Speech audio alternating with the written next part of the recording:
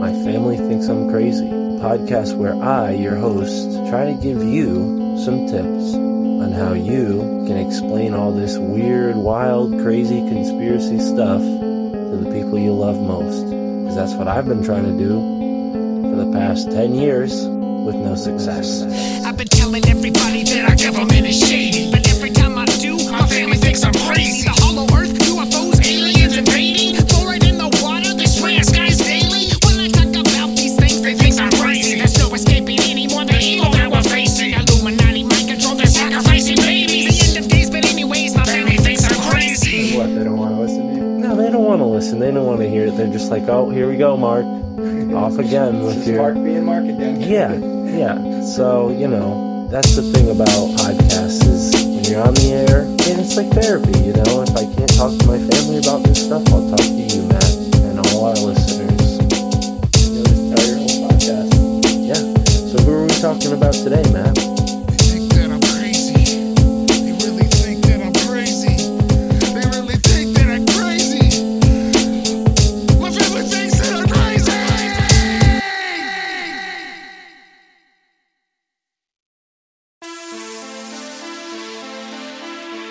My family thinks I'm crazy, and it's really true. They actually do. They have for 15 years now, ever since I started being honest about what I thought, or as things just got clearer and clearer for me on what reality honestly looked like.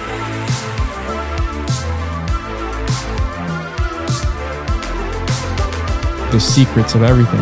Elementals. Manly P. Hall talks about that a lot. You have something that's bothering you, you manifest an elemental, right? Somewhere, either it be into the ether or whatever it is, you know what I mean? Because energy cannot be destroyed, it can only be transformed.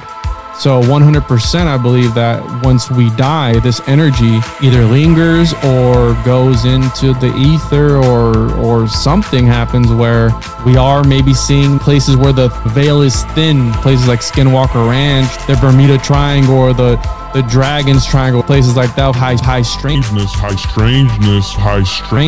through maybe quartz that's in the ground, and certain, like in Skinwalker Ranch, there's only certain types of rocks that are found there. The ancient Egyptians that use quartz and all types of rocks to build their structures, and we have no fucking idea what they were for, but they had to have served a purpose.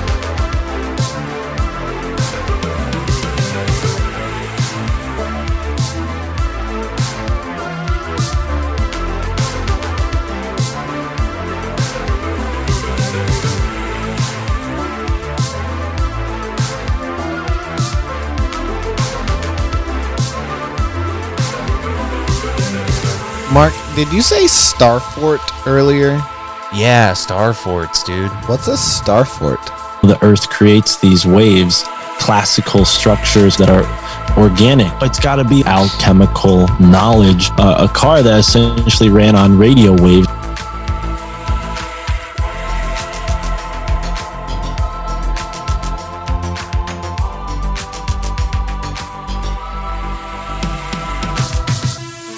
It's like a dance-off with giants, I can swing my dick, just as much as you can, Mr. Giant Man. I doubt it. Dude, how big was the giant dick, though? That's the question. My arm.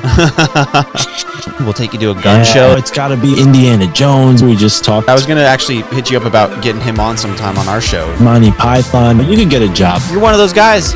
Don't fuck with Mark, guys. He may not look like it, but he'll fuck you up, like, real fast. Since this is a big dumb podcast, I love talking to both of you, so yeah, we'll do it again soon. I've never licked a butthole, but they get their buttholes on my pillow. I sleep on it. I have way more questions than when I started with. Yep. I took notes the whole time. I have a bunch of things to look into. I want to be able to fucking choke people out and get choked out and be, go that all that fun stuff. There's a good flow here. You're so nonchalant about it too.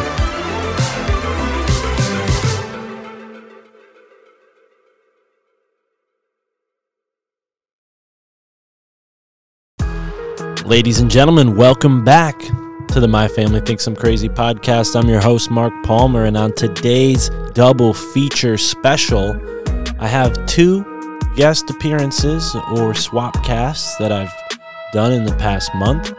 The first one is with my new friend Juan on his podcast, Juan on Juan. And I thought that would be the perfect episode to do for episode 101 or 101. And if you haven't listened to the 100th episode yet, go back and do it. Not only did I review the podcast up until this point, but I also highlighted some of my favorite moments, some of my favorite episodes, and I gave a bunch of really awesome shout outs. And at the end, you get to hear Sam Tripoli, Alex Stein, Michael Juan, Mike Romanelli, Andre Mighty, Ron from New England, Brandon Thomas, and Dan Donunaki, maybe Ryan Dean. I think that's everybody. Did I say Yogi Zorananda? I feel like I forget him. But either way, you get to hear all those guys joke around, chop it up, and I thought it was a really fun time. And of course, most importantly, me and Tara put that together, my lovely girlfriend, surprised me with a podcast on my birthday. It was probably the coolest birthday gift anyone's ever given me. But that was the last episode. This is this episode, and I decided to put my conversation with Juan, like I said, for episode 101. Juan is a really cool guy. We got into fluoride. We got into some PSYOP stuff. We talked about Skinwalker Ranch. We talked about ley lines. We talked about our upbringings and what got us into all this stuff. And I happened to mention a whole bunch of different podcasts that I have been inspired by. And, you know, the typical sort of ringer of things that I've been talking about lately, with some new stuff too, because I think each interview and each conversation brings out different things from the chambers of my mind, so to speak. And then we got into Tartaria, which was really cool. We talked about some Tartaria stuff, and I broke some of that down for my buddy Juan. And then after the conversation with Juan, about an hour and 20 minutes in, hour and 15 minutes in, is a conversation I had on the Big Dumb podcast with Kyle and Puds, and that was a fun-ass time. Those dudes really know how to have a good time. They do beer reviews on their podcast, and they get into a lot of the same stuff we do. So if you are hearing both of these podcasts for the first time, be sure to go into the episode description and subscribe to Juan's podcast, Juan on Juan, and subscribe to Kyle and Pud's podcast, the Big Dumb podcast. And contrary to the title of the show, we got into some really smart stuff. We talked about the age of discovery and this time when the old world was quote unquote colonizing the new world, and I shared my thoughts on some of the Tartarian connections to New England, the place where I was born. So look forward to that in the latter half of the episode. But here we are, folks, in the ever-present now, and here comes a awesome conversation with Juan from the Juan on Juan podcast. Be sure to subscribe on Patreon, and you will get a spirit animal name. That's right, you sign up for our Patreon, and I will divine your spirit animal name using a combination of tarot card decks that I use in my life on a day-to-day, weekly basis. I'll draw from these cards and get a little insight. Speaking of tarot, we got a couple cool episodes coming out in the following weeks about tarot. First up, Gabriel. That will be out this Monday.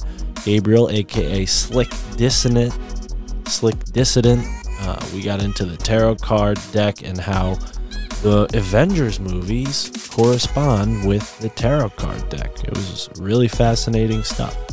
Stay tuned for that, coming out this Monday. And like I said, folks, have a good time this weekend. Enjoy yourself. Enjoy this conversation with Juan and then Kyle and Puds.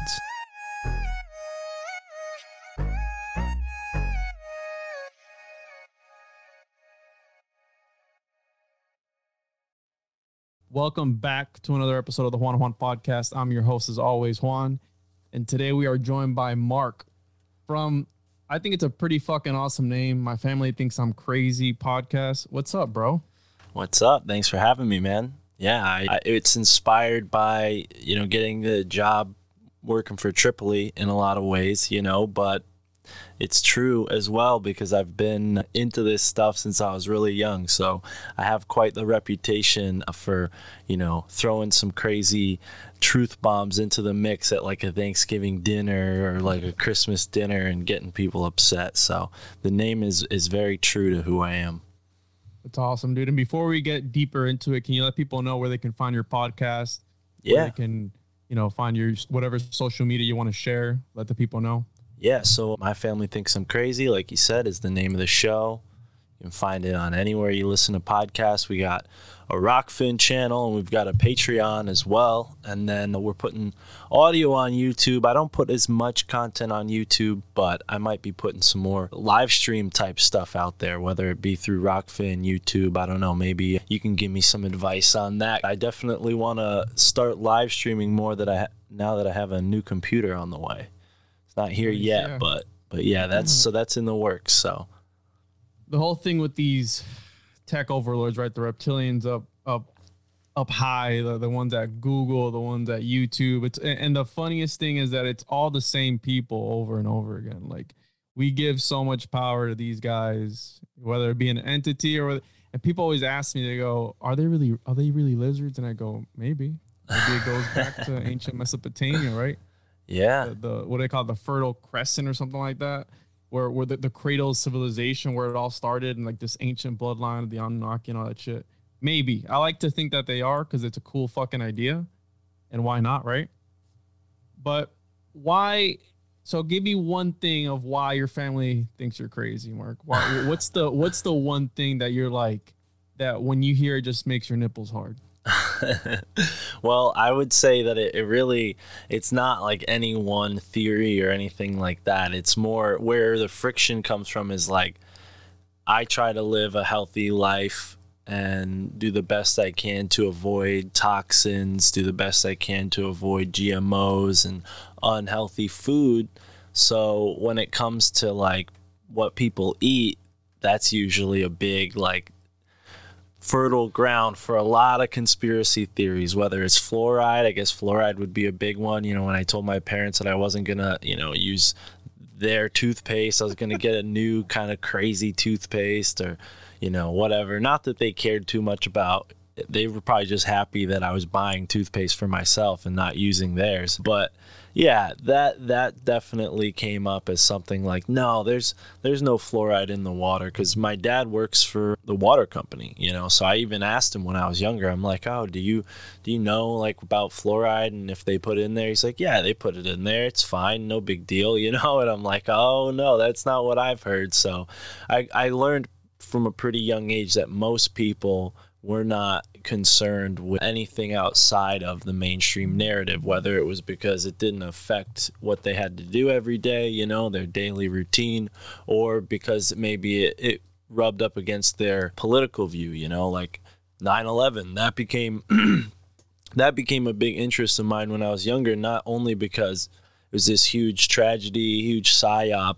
I didn't realize it was a psyop at first, but I was interested in looking into it because I noticed how quickly everybody just got behind this like whole anti-Muslim people, and it just seemed like it was, being weaponized. People were just like blindly like upset with this whole group of people they never met before and never really interacted with, and had all these fantastical ideas about them. And from a young age, I was like, oh, okay, what's going on here? And then I realized, oh, there's conspiracy. It's not one way or the other. It's this third way, And so a lot. I would say fluoride, 9/11, and then obviously like when I started smoking weed, it wasn't just a sort of recreational thing. I realized pretty quickly that there was like a spiritual connection, a spiritual unfolding going on.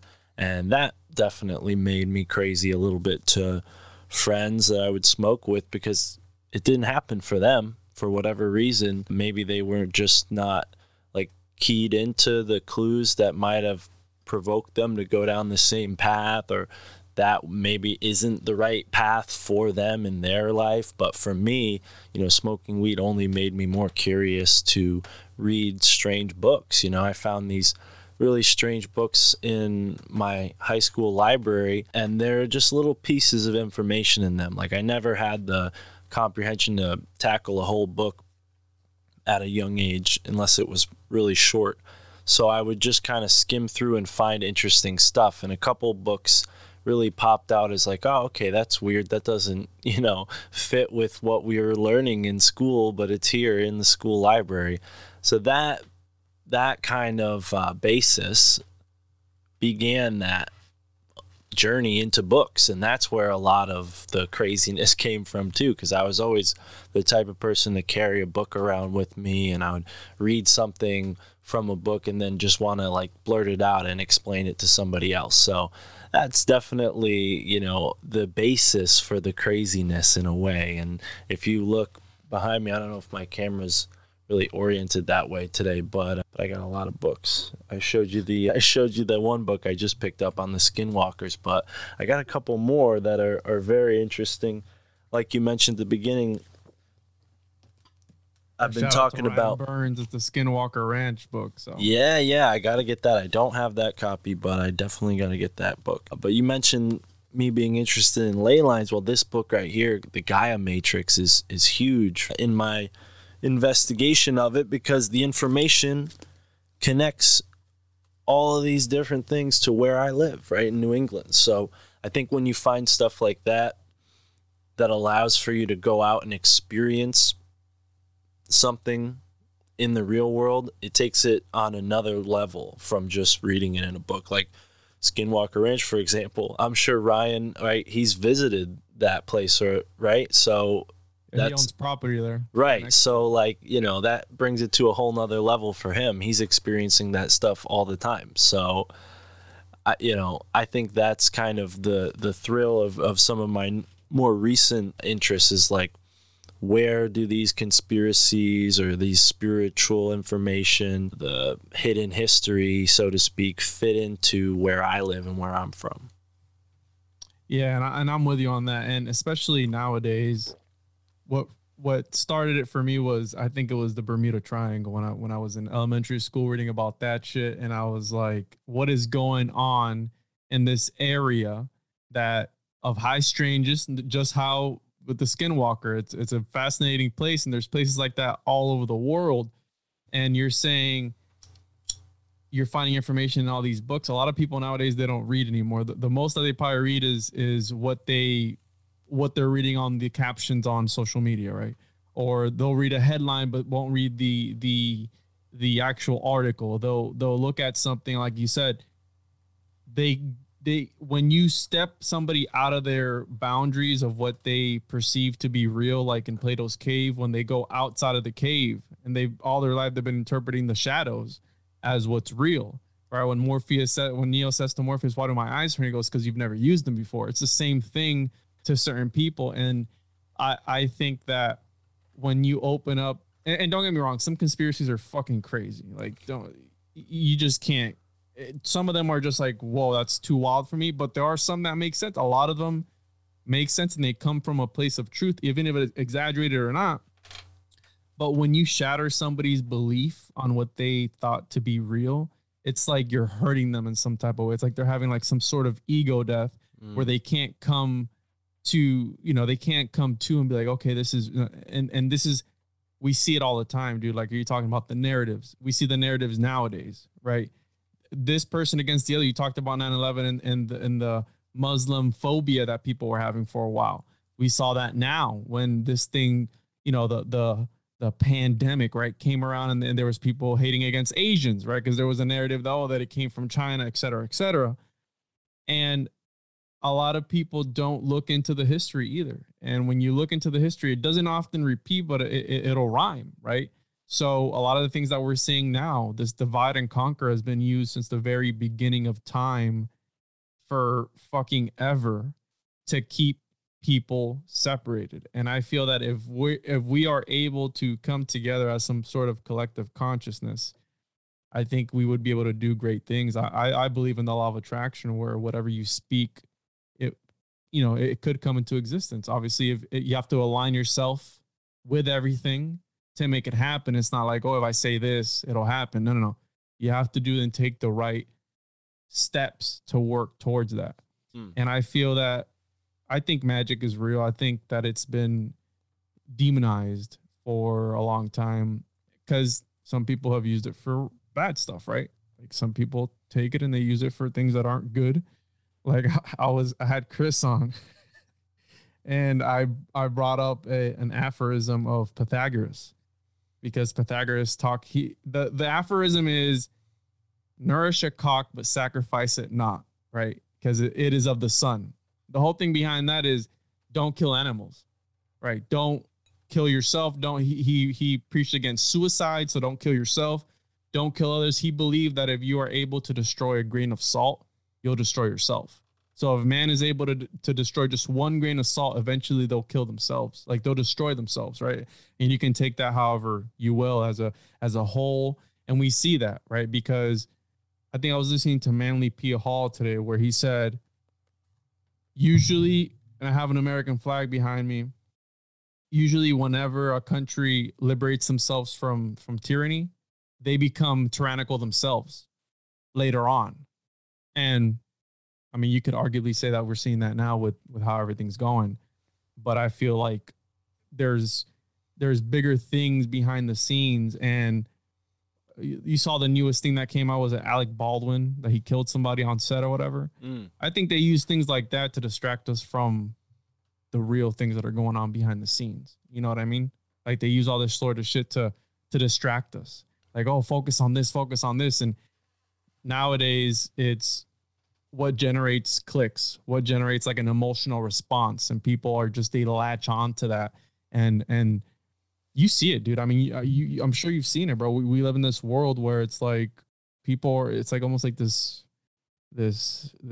mass hypnosis of people where they're just fucking killing each other, bro, for ideas. You know what I mean? At the end of the day, it's all an idea. Yeah, and that's why I'm so grateful to have a podcast that people listen to, because for the past 4 or 5 years, my bridge out of that world was through podcasting, because I was, for a while watching TV probably regularly and playing video games and just kind of like interested in this stuff, but it didn't consume my whole life the way it has in the past 4 years, because podcasting became an outlet for all this information. You can hear perspective on a variety of topics from an even larger variety of people, and then within those topics find new topics that you weren't even aware of. I mean, the whole synchromysticism topic, it's something that I was vaguely familiar with because, like you mentioned, the law of attraction,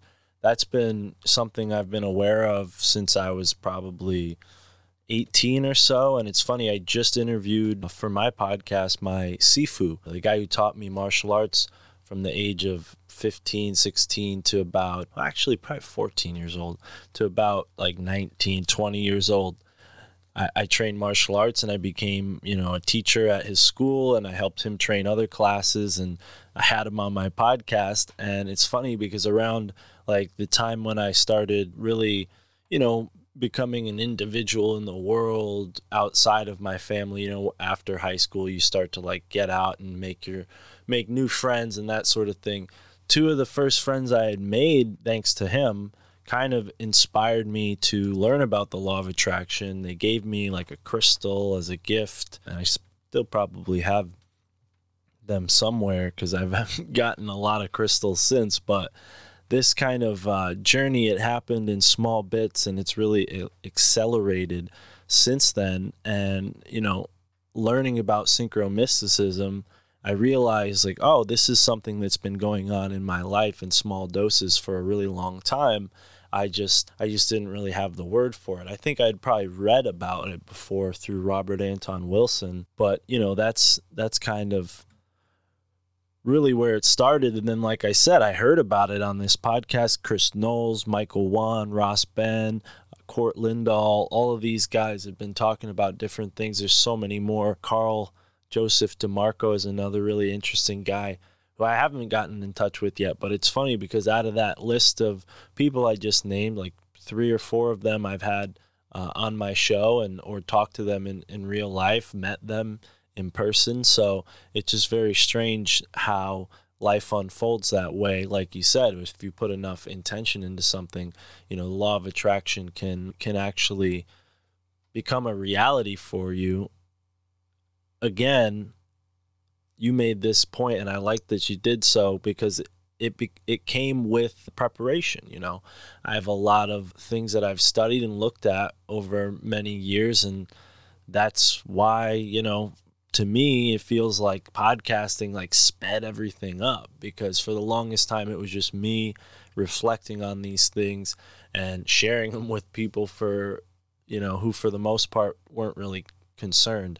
And that's where, the my family thinks I'm crazy thing comes from, because it's like, oh yeah, I've been like thinking about immortality and reincarnation and the pyramids and the Bermuda Triangle, which I love that you mentioned that, because it connects to ley lines. Like when you look at the geometry of the planet, and I'm not against flat Earth. I'm definitely not in the camp of like thinking through that paradigm, but I do respect it, and I like learning about what they're interested in sharing, the people in the flat Earth camp, so to speak.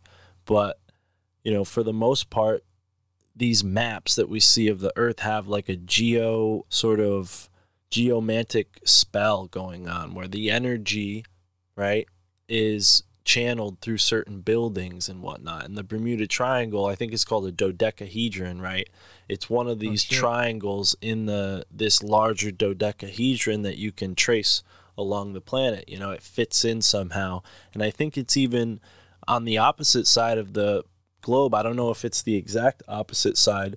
I actually have a globe behind me, but there's a place in Japan and China called the Dragon's Triangle, where they have very similar phenomena, and it's, kind of in between the coasts of China and Japan, right? The western coast of Japan, eastern coast of China. And yeah, so that when you see those parallels, it really brings to mind like an energy field at work, rather than, some kind of just one-off mystical phenomena. When, I think you made this point in the podcast I was listening to about like the lizard papers. You said like when you're looking at this puzzle and we don't have all of the pieces, it can be kind of confusing because you don't see the whole picture unless you have every piece of the puzzle. And I think that's really like something that I'm really stoked on podcasting about, because you see so many people participating in these conversations. And in my mind, that makes me think like, well, now there's more people solving that puzzle together. We're like crowdsourcing the great mystery and figuring it out together in a really honest way, because I think, podcasting, it is kind of consensual in the sense that like people don't have to listen if they don't want to. So like the podcasts get really big, like those guys are getting big for a reason. Maybe it's because their intuition is kind of pointing them towards certain information that group of people that listen to that show are also, tuned into that frequency. I think, a lot of shows we can use as an example for that. But, the point being that there's a certain frequency of information, maybe the Akashic record or something, that people tap into. And I think with podcast conversations like this, in my experience, I kind of feel like I'm tapping into that as well, and just kind of like drawing on things I've learned and read from books. But like, I'll make the disclaimer, like I'm not a proficient reader. I do a lot of skimming and scamming, and I think it's also important to have a purpose for reading something, because it's easy to become disinterested in something in this modern age where there's like hundreds of distractions, and yeah, a lot of people fall victim to that distraction reality that they've tried to manipulate into our actual reality, with like constant advertisement and short form entertainment that like breaks down your attention span in a way. I mean, if you were born in the last like 30 years, that's probably like, it's not a coincidence that you probably know the term ADD or have used it or have said like, oh, I have ADD, whatever, or ADHD. I'm not a psychologist, but you get my point. It's like we're living in a world where, things have sped up, and I think slowing down happens when you start to go inward, whether that's through cannabis, like it was for me, kind of mixed with martial arts and having the discipline to go with smoking. Again, like I said, not all of my friends who smoke weed got onto this kind of spiritual vibe. Maybe that's because that wasn't a part of their path or their purpose here in this lifetime. But, for me, I think martial arts played a big role in kind of giving me the backbone through which I could kind of see the hierarchy of things, right? Like in martial arts, the hierarchy is pretty clear. Like the guy who has a black belt teaches other people how to get to a black belt, Well, Yeah. in this occult circles and whatnot, it's kind of similar in the sense that like there are adepts who learn from masters, who learn from like elders, and they use different terms for all of these roles, but we're talking about like a ritual initiation into a higher knowledge. Yeah, and I'm sure that gave you the discipline too, because that's all about discipline at the end of the day. And yeah, it's funny you talk about how podcasting opened up your perspective to everything, right? And I can relate to that because I was raised Pentecostal Christian, right? And I was indoctrinated from the very beginning. And I've been on the podcast like accused, like, oh, well, you talk about this, so you must believe it. Well, no, I want to learn. How you said, I respect any idea, right? I've had Mark Sargent, I've had David Weiss on my show. I don't think the earth is flat, but I like to hear what they have to say about the flat earth. It's an interesting idea, and I always reserve the right to change my mind at whatever point in time. And I believe it was Aristotle that said, it is the mark of an educated man to discuss something but not accept it. I'm paraphrasing that, but it comes back down to that, right? All of us, I don't know about you, but the person who really inspired me to like launch my podcast and eventually do it, because I had always been thinking about it. And I believe that you're your own worst enemy when it comes to these sort of things. It was Joe Rogan, the one that really made me like, listening to him. And then I feel like these podcasts, Joe Rogan, you have Tripoli's podcast. I feel like they're like the top of the iceberg that really make you look deeper and look and go down these rabbit holes and start looking at other things. How you said dude, because we have all the information that was available to all of humanity right now in our fingertips, literally on a phone, right? But people, and how you said it's all about set and intention. If people choose not to look for it or not to dive deeper, they're going to stay where they are in like this infancy stage of spirituality, even if it doesn't have to be spiritual, right? It can be something, whatever it is you want to make it, right? Because not everything, I don't want to say not everything is spiritual, but a lot of it is. I feel like my buddy, Jeffrey Davis, said, he read a quote. It said, we are humans being, not human beings, right? So humans being. And he said that really made him think about it, because it's like, what are we? And you have, I think it was Plato that brought this idea up, where it has to do with the third man argument. I don't know if you've heard of it, where the man only accepts the role of a man because he accepts it, right? So there's three men. There's how you see yourself, one, how others see you, two, and how you actually are, right? So there's three. And the funniest thing to me is that we talk about these guys from the year 300 and we regard them today, but then you're also led to believe, how you're saying you were reading all these books in school that they weren't teaching you there. Those books are there for a reason. Even if they acknowledge them or not, that knowledge is still there. And why do we acknowledge these ideas if they are woo-woo, right? How we've been taught, like as a Christian, taught that, magic is bad, everything's a demon, everything is demonized at the end of the day. And it's like, is it really, or is that just from your perspective, from your point of view? You know what I mean? That's why I like to get different points of views, right? That's why, I've looked into all religions, and podcasting has done that for me, speaking to individuals like you and doing my own research where I'm able to dive deeper. And at the end of the day, bro, like I've had a friend of mine tell me, he's like, bro, you're so smart. Cause I'll what was it that they said? Don't preach onto dead ears or something. Somebody said that sometime, right? Where how you said you're talking to people who aren't interested in what you have to say, but then the people who are interested in what you have to say, like the people listening to this podcast and looking for our material, speak to them, right? Like bring awareness and talk to them about, and it doesn't have to be about conspiracy. It can be about whatever. But I had a friend of mine where he calls me whenever it's something that has to do with like religion.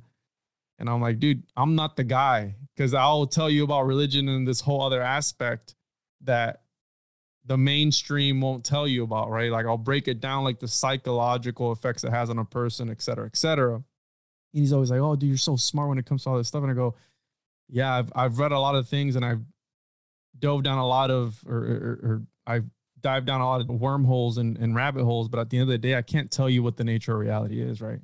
I can't tell you what this matrix is made out of, if it's a matrix or not. And you have guys like Rene Descartes, right, that talked about how the mind and the body are two separate things. Plato talked about the theory of forms, right, where thoughts are in a whole other realm of existence, right? Because when you have an idea or a thought, it just like pops up to you, right? Like it just comes into your brain and you're like, where the fuck why didn't I think of that before? It's like, are we being broadcasted something, how you said, from the Akashic records? And I like to think of the idea of the Akashic records. And dude, Ryan Burns was one of the ones that put me onto this about haplogene X, right? The haplogroup, where perhaps the ancient Egyptians, the Mayans, all these ancient civilizations from back then that just got up and disappeared. What if they were able to attune themselves to a certain frequency at a certain time of the year, and they were able to leave as a whole? And I think that's what they're afraid of. And by they, I mean the archons, the reptilian overlords, whoever it is, because they know that if we're able to attune ourselves to a certain frequency, and dude, the ley lines, like that's one of the craziest things. Have you heard of Coral Castle? I've heard of it, but I've never been down there. No. So I've been there, right? Because I have a place down in Homestead. It's in Florida. And a ley line goes through all of the Everglades and that area there. And I don't know if you've ever been to the Everglades, but it's like that. It's like when you step out there, it's like you're in another dimension. It's like the energy. And I don't know how to explain it. I'm not trying to be like, oh, it's just, no, when you're out there, it's like, it's weird, bro. I don't know what it is. And it's always these places where there's nothing for miles and miles, like the desert, right? Where God was tempted by the devil for 40 days and 40 and all this stuff, right? It's always like these areas, these open areas where things happen where you have no explanation for it. And maybe perhaps it does have to do with the ley lines, where look at Nikola Tesla, bro. Nikola Tesla was trying to do that. They were trying to take energy from the atmosphere, energy that's already there. They were trying to harness it. But at the end of the day, what happened? JP Morgan cut off his funding because you can't industrialize and you can't make money from free shit, right? If they give the power to the little man, you can't make money off of that shit. And you see that through all of history, where they monetize something, right? They give power to these empty symbols, which is fiat currency at the end of the day, which rules everything, bro. It's the most disgusting thing, where we fill ourselves with these empty symbols. And at the end of the day, that's all it is, right? Empty symbols. But we regard them in such, like, we worship them, dude. We worship political parties, political ideas, individuals in government that they have, you know what I mean? Like, it's like this, it's a cult, bro. It's a cult at the end of the day. And when you break away from that narrative, like Galileo, when he talked about how the earth rotates around the sun, they said, no, fuck you. You're exiled, you're excommunicated, and you're a heretic. He was right, bro. Right. But the church said nope at the time. And then they were like, oh, wait a minute. Let's look this back over. And he was right. But he was silent. So you see that now. How do you deal with when we talk about these subjects that we're talking about, where alternative thought? I don't like to say conspiracy, because a lot of the shit that we're talking about is history. It's not conspiracy. It's real life shit. And people get mad when you bring up history. It's like, dude, it's right there. You know what I mean? You can look this shit up yourself. It's right there.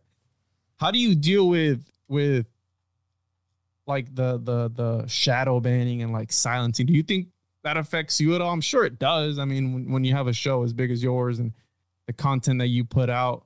How do you deal with that, dude? Like, do you let it get to you? Because I don't let it really get to me all that much, but I still do think about it, right? Because you're like chugging along, working towards making material and stuff like that. And you don't feel like it's reaching what it's supposed to reach because of the powers that be, you know? Yeah, it's funny you say that, because one of the better episodes I've ever put out, in the sense of like a lot of people responded to it. My buddy James from We the People Radio, he had a conversation with me about a number of different things, and I titled it QAnon and Plandemic, and because podcasting, there's no censorship. If people are listening to this on like Apple or Spotify, I would recommend you go ahead and listen to it on like Podcast Addict, or maybe one of the podcast apps on Podcasting 2.0's list of recommendations, because they created a whole nother directory so that you can't just censor a podcast, like, oh shit. Maybe Spotify and Apple can remove an episode from their list, but if you're listening to this podcast or my podcast on one of the apps that goes directly to the 2.0 directory, you don't have to worry about censorship. So when I put that video out, or that podcast out, I didn't care, and it got a lot of views, almost 2,000, which was huge for the time. Now we're reaching that like on an average, which is awesome, and thank you to anyone who listens to the show. But when I published all the audio to YouTube, that episode was the first one that got like banned, and they just banned it. They said this is removed, it's against, and I didn't get any strikes or anything like that. But that's fine, because I never intended on being a YouTube guy anyways. Like, that's not what my, it's funny, somebody commented on a video and said, "Hey, I love your channel," and I'm like, this is a podcast, not a channel. I didn't say that because that might be rude, and thank you for listening, I appreciate it, but yeah, this is a podcast, and I believe in the podcasting technology, and I hope that people on YouTube who listen to audio on YouTube would just go ahead and download a podcast app and support us that way, because that's where freedom of information is really being maintained, I think, and that's what I'm all about. I don't, like you said, we don't have to know all the answers or have an opinion, but it's awesome to have an open mind and dive into this stuff. Like, you made me think of Tartaria a little bit when you said what you said there, and I love all the Tartaria information. It's super fascinating, but at the same time, I do see people who I don't agree with some of the claims that they're making, and it just doesn't make sense with some of the history that we have evidence for. Like, I do think that there are a bunch of lies about how the indigenous Americans in North America and South America lived their lives. Yeah, their history has been lost to a large degree, but does that mean that they built buildings like the ones that are still in city halls everywhere, or that they were, neighbors to an empire that built those buildings? Like, those questions have to be answered, because, whether they, were a part of it or not, they were here. We know they were here. So that's where the Tartaria stuff, to me, brings up a lot of questions. I'm like, okay, I'd love to learn more about indigenous cultures and how they built structures. And when I have looked into that, you find out that in the 1600s or 1500s, they had forts, built out of stone, and looked a lot like what we would call star forts to this day, and bastion forts and whatnot. So that's an interesting connection. But, did they build the courthouses that we have in our city halls, or, in the main parts of cities that people are pointing to and saying that those are Tartarian? I don't know. It doesn't seem to add up to me that these cities would be here at the same time that the indigenous cultures were, unless, of course, they were all completely buried underground, and the indigenous cultures had no way of knowing they were there, and somehow the colonial cultures did. But at the same time, we do have evidence for really amazing stone structures that are built by supposedly gods, according to the indigenous cultures. Where I live, there's these called balancing stones, where you'll see like a huge 2-3 ton boulder, and it's perched on like 3 or 4 smaller, kind of like maybe couple 100-pound stones. And it's like, how did that end up there, you know, because it doesn't look like it rolled like out of the sky there, like, you know, and if it did fall from the sky, how did it land perched on 4 other boulders, you know? And that's like, so clearly there's some kind of megalithic technology or techniques, whether that's metaphysical or technological, I don't know, but that's where I'm like, okay, so there is evidence for some strange stuff going on here in North America. Does that mean that like a Russian Mongolian civilization was behind it? I don't know. I mean, maybe those same groups of people, you know, came to the northern part of America a long time ago. So they had a connection culturally and they were sharing information. And that's why some of the structures look European. But, you know, to me, I think we have to be careful. Like you said, a lot of people read stuff on Instagram. I'm guilty of that myself.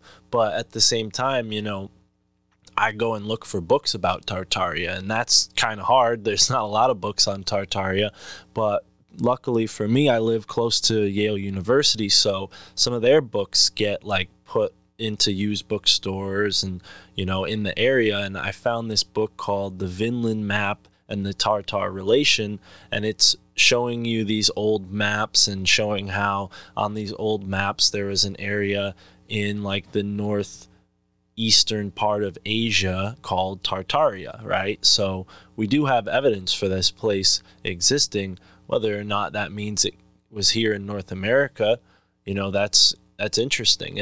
And whether or not it connects to like the Tesla technology and stuff that's also included in the Tartaria information, it's like, well, considering the ley lines and how a lot of these indigenous structures were built with that kind of stuff in mind, and then some of the colonial structures were also built with that stuff in mind, it's like we do see that there's a sort of at least an occult culture of builders who know how to build along these sort of energetic corridors, and they share different cultures. Now that, you know, brings up in my mind right now the Freemasons, like pretty outwardly occult group and also associated with architecture.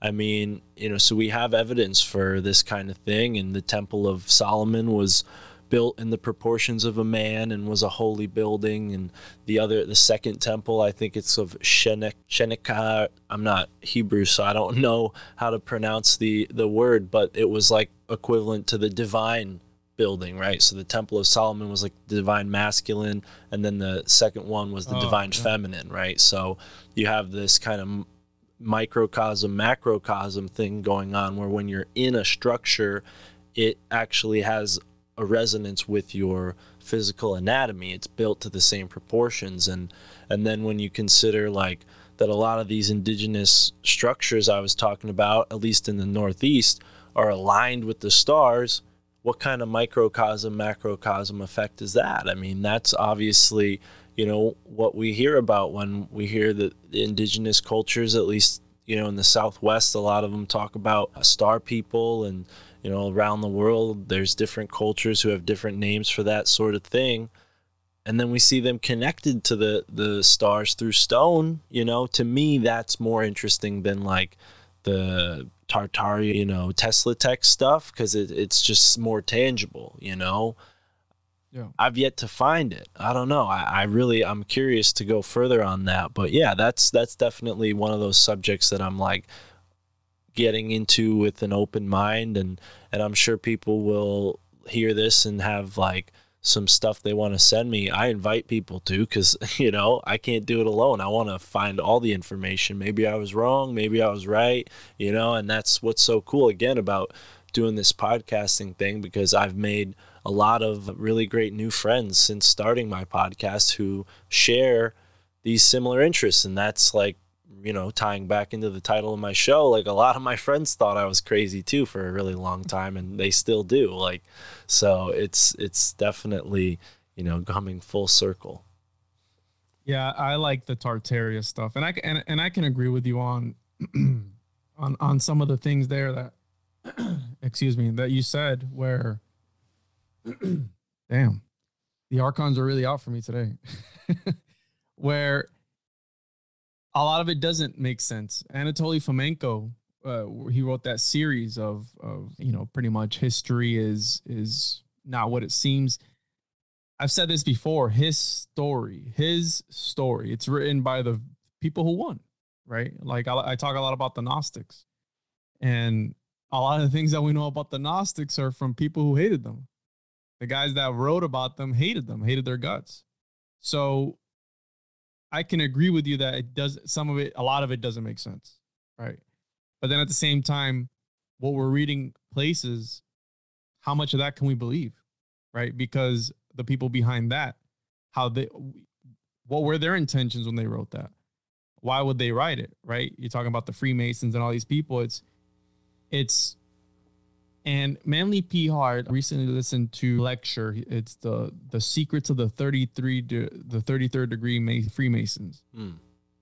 And the opening lines on that lecture gave me the goosebumps, because he said, we are dealing with people who are of this world, but not of this dimension. So they're out of this world. And when they're wiped out, they'll be gone for a little bit and they'll find a way back in.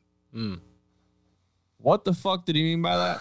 I have no idea. This is a lecture from the 50s, right? So a lot can be opened up for interpretation. Yeah. But it's individuals like him that he was a Freemason. He was all this stuff, and he was in that occult circle. How much of the information can we trust that he's telling us? You know what I mean? Because if it truly, like the book, right? I have a copy of The Secret Teachings of All Ages. Is it really secret if you wrote a book about it?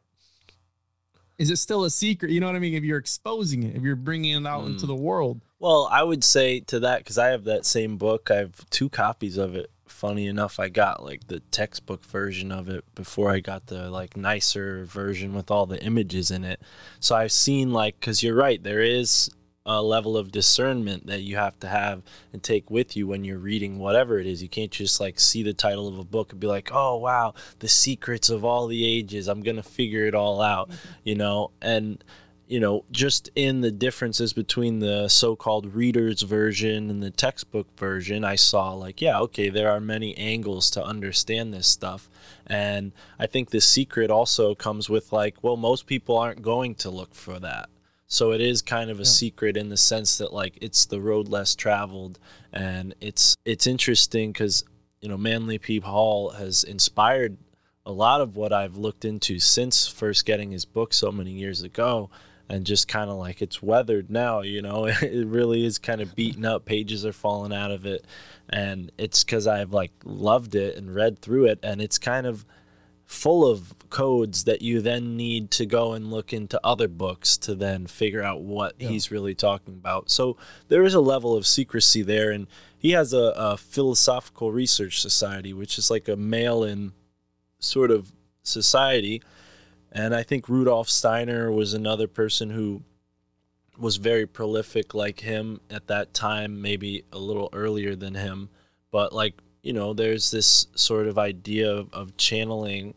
Maybe it's the Akashic Record. Maybe it's the Holy Spirit, you know. Maybe it's because I don't necessarily dismiss like the Christian stuff, even though culturally they've done a lot of crazy stuff and they've done a lot of things that should be considered crimes.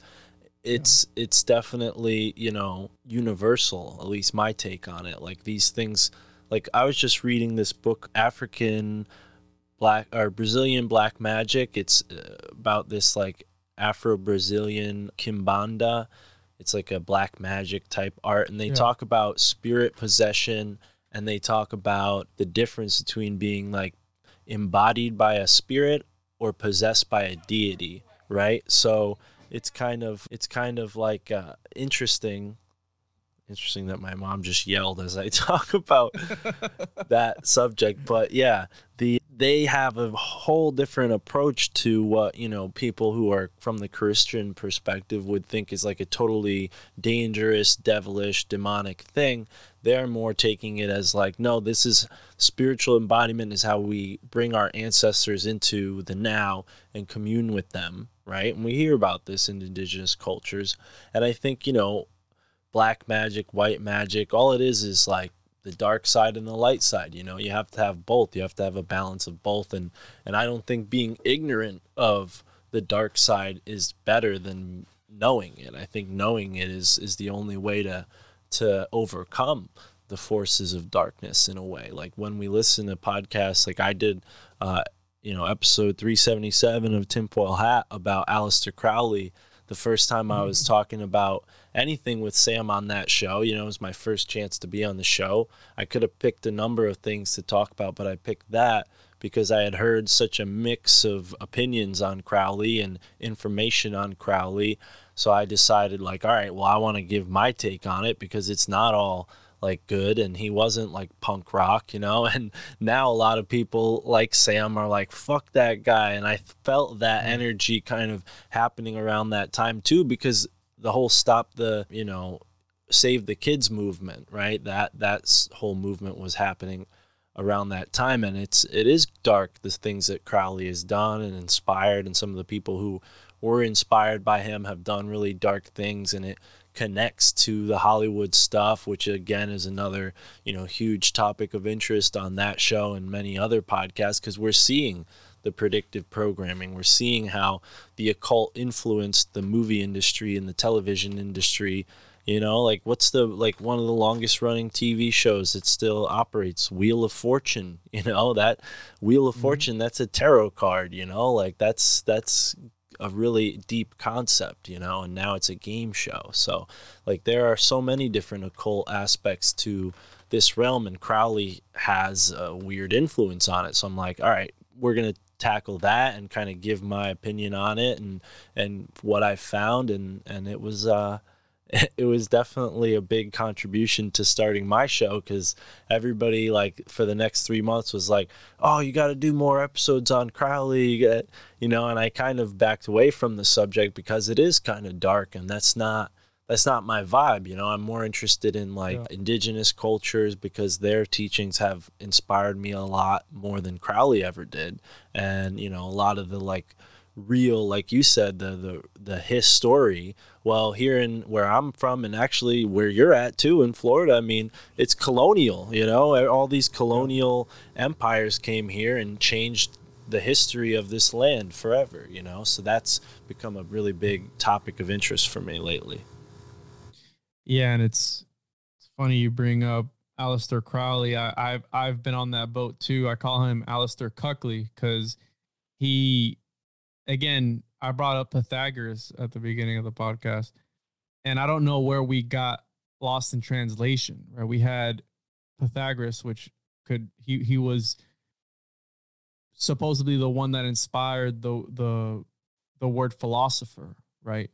Because back then they would call you a sage, but a sage knows the knowledge. A philosopher is looking for it. And I don't know where we got lost in translation of Pythagoras talked about not killing yourself, not killing animals, not sacrificing animals, not destroying one another. He practiced different diets, fasting. He wouldn't eat beans because they resemble the human fetus. So this is a guy who talked about this stuff, and then later down the road, we get lost in translation with Plato's The Republic, where he talked about eugenics. And then from there, it goes down, further down the rabbit hole. You have people such as Manly P. Hall and all these other occult philosophers, if you will, where out of nowhere, you have guys like Aleister Crowley that talked about what is it, do what thou wilt, because love is the land of the law, or some shit like that, or the law of the land, whatever his thing was. But then my whole thing with Aleister Crowley is the kid stuff, right? The at the end of the day, that's what gets me. And I have a lot of friends that read his works, and I've read his works, right? I've read his works. And again, I just can't get behind that aspect, because I feel that, and I think as somebody said it on my show, before Aleister Crowley, we were at that breaking point of being able to achieve this next thing, right? This sacred, beautiful knowledge, and then they come and they pervert it, right? You have such as the Knights Templar, for example. Yes, they were mercenaries. Yes, they killed a bunch of people, but they got lost in translation. Later down the road, it turned out that they were worshiping Baphomet and doing all this crazy shit. Because again, I feel that one bad apple spoils the rest. And you always have this infiltration of darkness that comes into these esoteric beliefs and these occult systems that these guys practice. Because even Pythagoras said, he would do, he had 3 initiations, and one of them was you couldn't speak for 5 years. And you had to study math, you had to study all these things before he would even initiate you to be able to teach you the knowledge. And if you talked about occult symbolism, this country is founded on occult symbolism. All the founding fathers, all the philosophies, all the arts, all the sciences, all that. They were all Rosicrucians. They were all Freemasons. They were all some sort of something. And the reason that they were that is because whatever realm that they were in of science, in order for them to want to achieve the next level, they felt that they needed to go through these initiations and these ceremonies and these rituals in order to maybe tap into an Akashic records of sorts or whatever it is. And at the end of the day, it was all about finding this Godhead, right? This higher being, whatever it is, if it is God, if it is, whatever, the monad, whatever you want to name it, at the end of the day, that's what these guys are trying to find. Like the guy who invented Gottfried Leibniz, he invented the binary code for computers. His whole thing was that law of attraction, that our thoughts could affect reality. But these are guys that influence things that we use today. Charles Babbage, the guy who invented the modern day computer, was trying to find the existence of God through technology. We can't ignore the fact that we use shit that these guys were coming up with through occult means, through alchemical means, like the Knights Templar. They made the financial system that we know today of interest, of depositing here and pulling it out over there. The Knights Templar did that through supposed alchemical means, through rituals, right? They had the supposed head of John the Baptist that supposedly to them would prophesize. There's an ancient Egyptian idea where if you have the head of a prophet, it prophesizes to you. And supposedly Baphomet was the head of John the Baptist. And you said channeling. I've listened to probably 50 hours worth of Manly P. Hall's work, right? And I can't get over the fact that every time this man would speak and sit down on his little throne at his society place, his building, it was as if he was channeling this information that was given to him. He would speak without pauses for an hour, 2 hours, 2.5 hours, without any notes, without anything. Almost like he was in like this trans-like state. He would just sit there and just talk. All this knowledge, bro, the definitions of things, the symbolism behind everything. And I'm like, where the fuck? How is he able to do that? You know what I mean? And maybe these guys, they are tapping a lot of the works of Aleister Crowley. He channeled, right? A lot of the books that he wrote, right? Liber, whatever, a lot of his works he channeled. And I feel that maybe a lot of ancient scriptures were like that, where they were interpreting, like the cuneiform tablets. They were sitting in front of a high priestess that was able to tap into that next realm, and they would be able to write down this information. Only the high priestess would know, and it was sacred knowledge, right? And somewhere along those lines, it eventually started to get into the hands of people, and we're able to meditate and do these different things. We're able, maybe psilocybin, marijuana, all these different substances, DMT, like all these different things that are criminalized. They are, like, for example, me, dude, like one of the things that really opened up my eyes, and it's the dumbest shit ever, but gardening and taking care of my lawn, right? It really opened up my eyes of how they criminalize and demonize everything. A lot of the weeds that I was killing in my yard in order to have just regular grass that is sterile, that is a grass that is grown in a lab somewhere, a lot of the weeds are medicinal, bro. So I'd be looking up how to kill this weed, and then I'd come up with the name, identify, and I go, holy shit, this is used for kidney stones. It's growing in our backyard. Yeah. They're telling us kill that. Get rid of the dandelions, right? One of the best medicinal things that there is in the world. Kill that. You have to get rid of it. You know what I mean? And that's how. Well, think about society. Yeah, and let's go back, because you said a lot, and I before we got onto this, there was something that connects back to what you just said, especially about dandelions. But you mentioned, I think Pythagoras had a quote about salt. Not 1 grain of salt, and salt in alchemy, which is what the Rosicrucians and the Freemasons and the Ordo Templi Orientis that Aleister Crowley started, and he was inspired by the Order of the Golden Dawn, which was started in part, with Rosicrucians. So, this stuff, it goes back to the tree of life and in alchemy. And in alchemy, salt is considered a metaphor for the body, right? You have salt, sulfur, and mercury. And you mentioned another quote about how, a man is like who they're seen in the world, how they see themselves, and who they actually are. Well, let's break that down. Who the world sees is your body, who you see is your mind, and who you actually are is your soul, right? So within the world that we live in, there are these inherent patterns.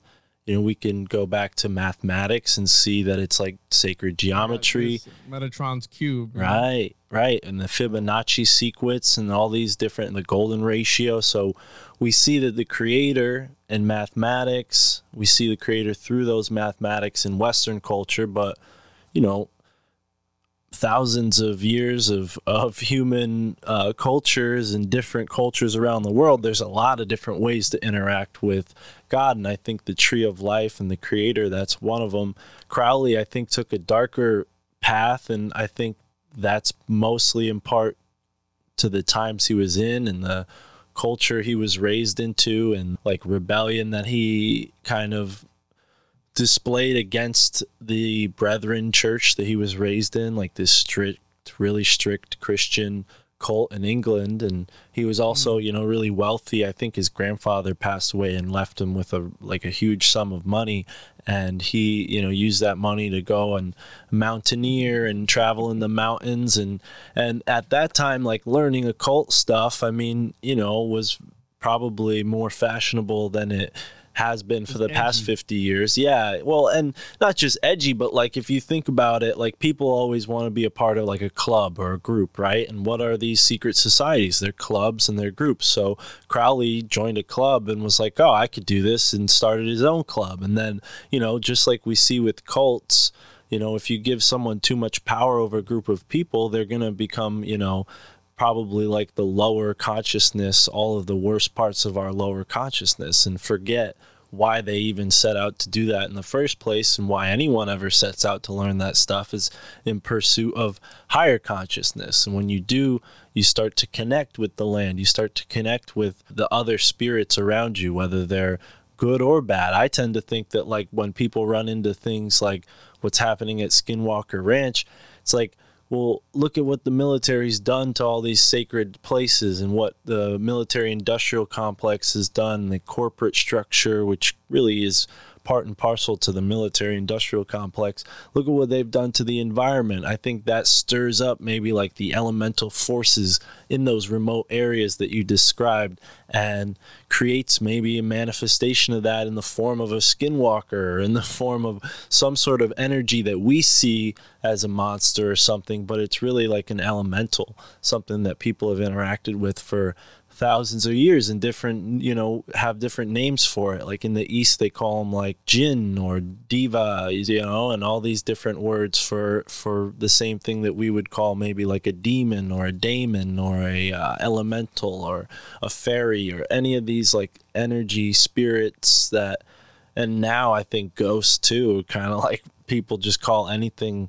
a ghost, or a demon too, kind of falls, like people think of ghosts as demons. But I think it's more appropriately like when we die, our soul can kind of stick around here, or it can ascend to the next version of what it means to be human, or maybe come back to another lifetime.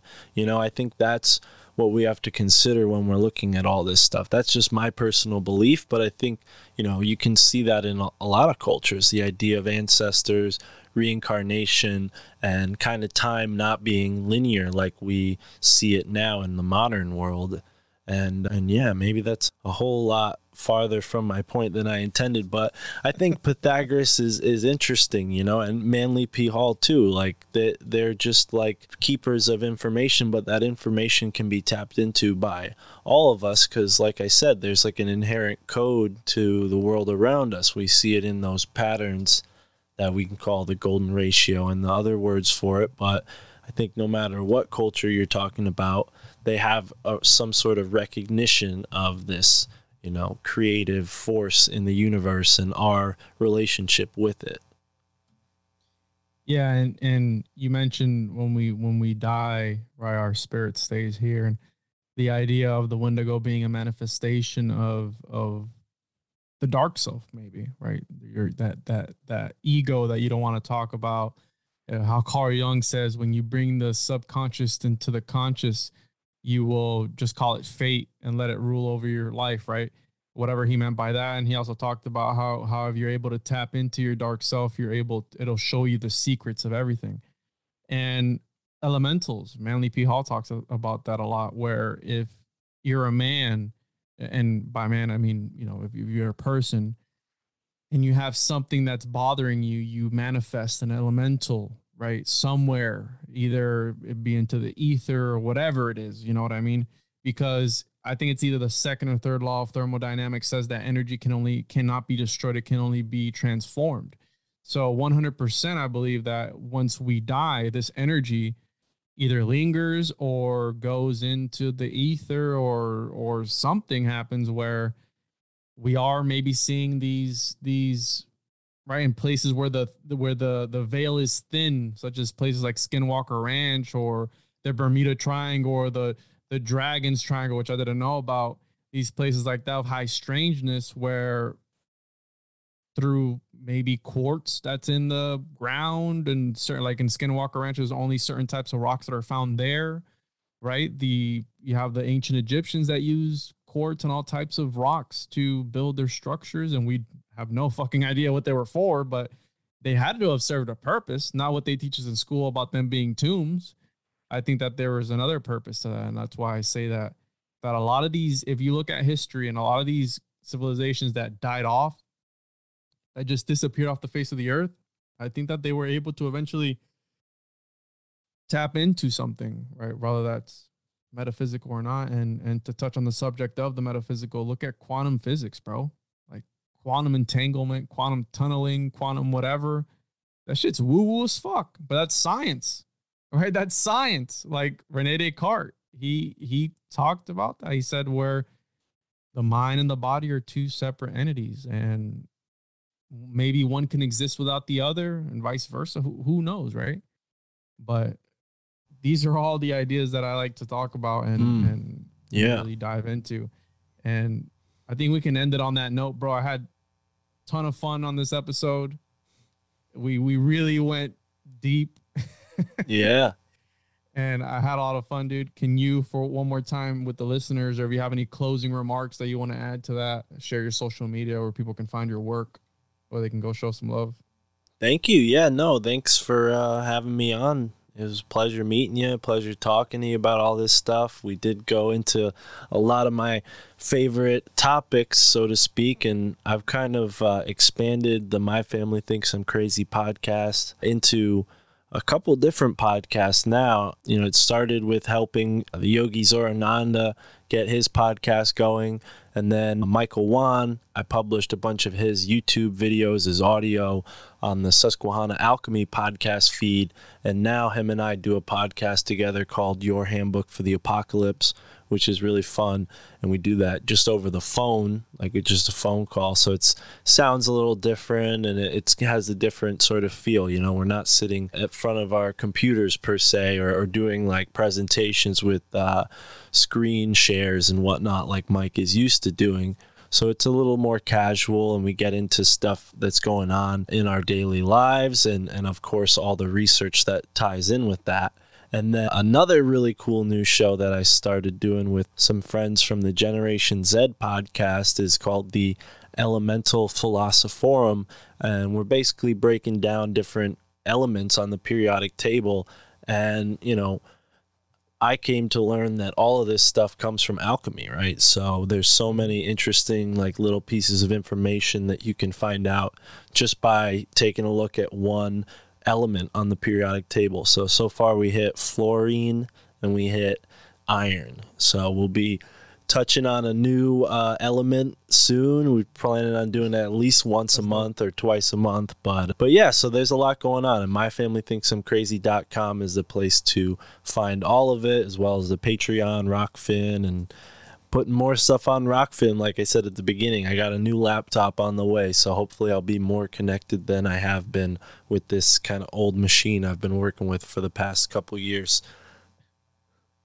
That's awesome, dude. And like I said, follow me on social media at the Juan Podcast, TikTok, Instagram, Twitter. I just made a Twitter actually, so just trying to get the word out there, right, and spread awareness and talk about these different subjects that some people maybe think about but don't want to talk about it, right? Because there's all this dogma and just how back then you were ruled a heretic. And my family thinks I'm crazy too, bro. They you know, I've talked about these things and it's like, oh, what do you have a podcast? Well, what is it about? I was like, well, you just wouldn't understand, would you? Right? Because I feel that, you know, some people aren't attuned to certain frequencies. And I don't know if it's happened to you, but maybe you've read or listened to some material right at one point in your life and it didn't make any sense to you, but then, you know, time goes on and the deeper you dive into things and you come back and you listen to it again and it makes perfect sense to you that one time around, you're like, wait a minute, but it made no fucking sense to me the first time. So yeah, dude, and I want to thank you for coming on, and you're always welcome to come back on whenever you like, that'd be awesome. Shoot the shit. Yeah, and, right on. You know, I love these conversations, bro. Right on, dude. Thank you so much. And yeah, thanks for having me on, and thanks to whoever's listening. I appreciate you, and I hope you check out my channel. And then, yeah, Juan, I definitely want to invite you over to Alt Media United, the podcast cooperative that I've been putting together for the past almost a year now, coming close to a year. And yeah, maybe we could talk a little bit about that off the air here. For sure. Yeah, we'll end it now.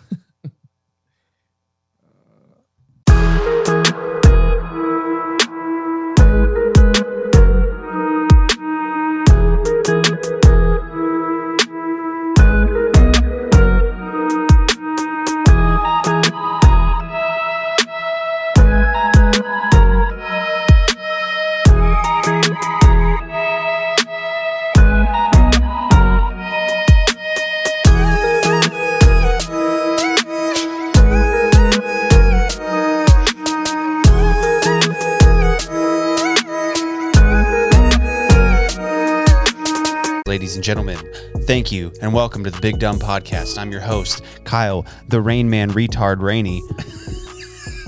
And do we have a show for you tonight, dude? I love seeing when we're recording, just that spike of the can popping. It's Dude, just that like, was a good one today. It was good, dude. It was like a big line, so you know it popped real good. Do we have a good show for you guys today? This was interesting.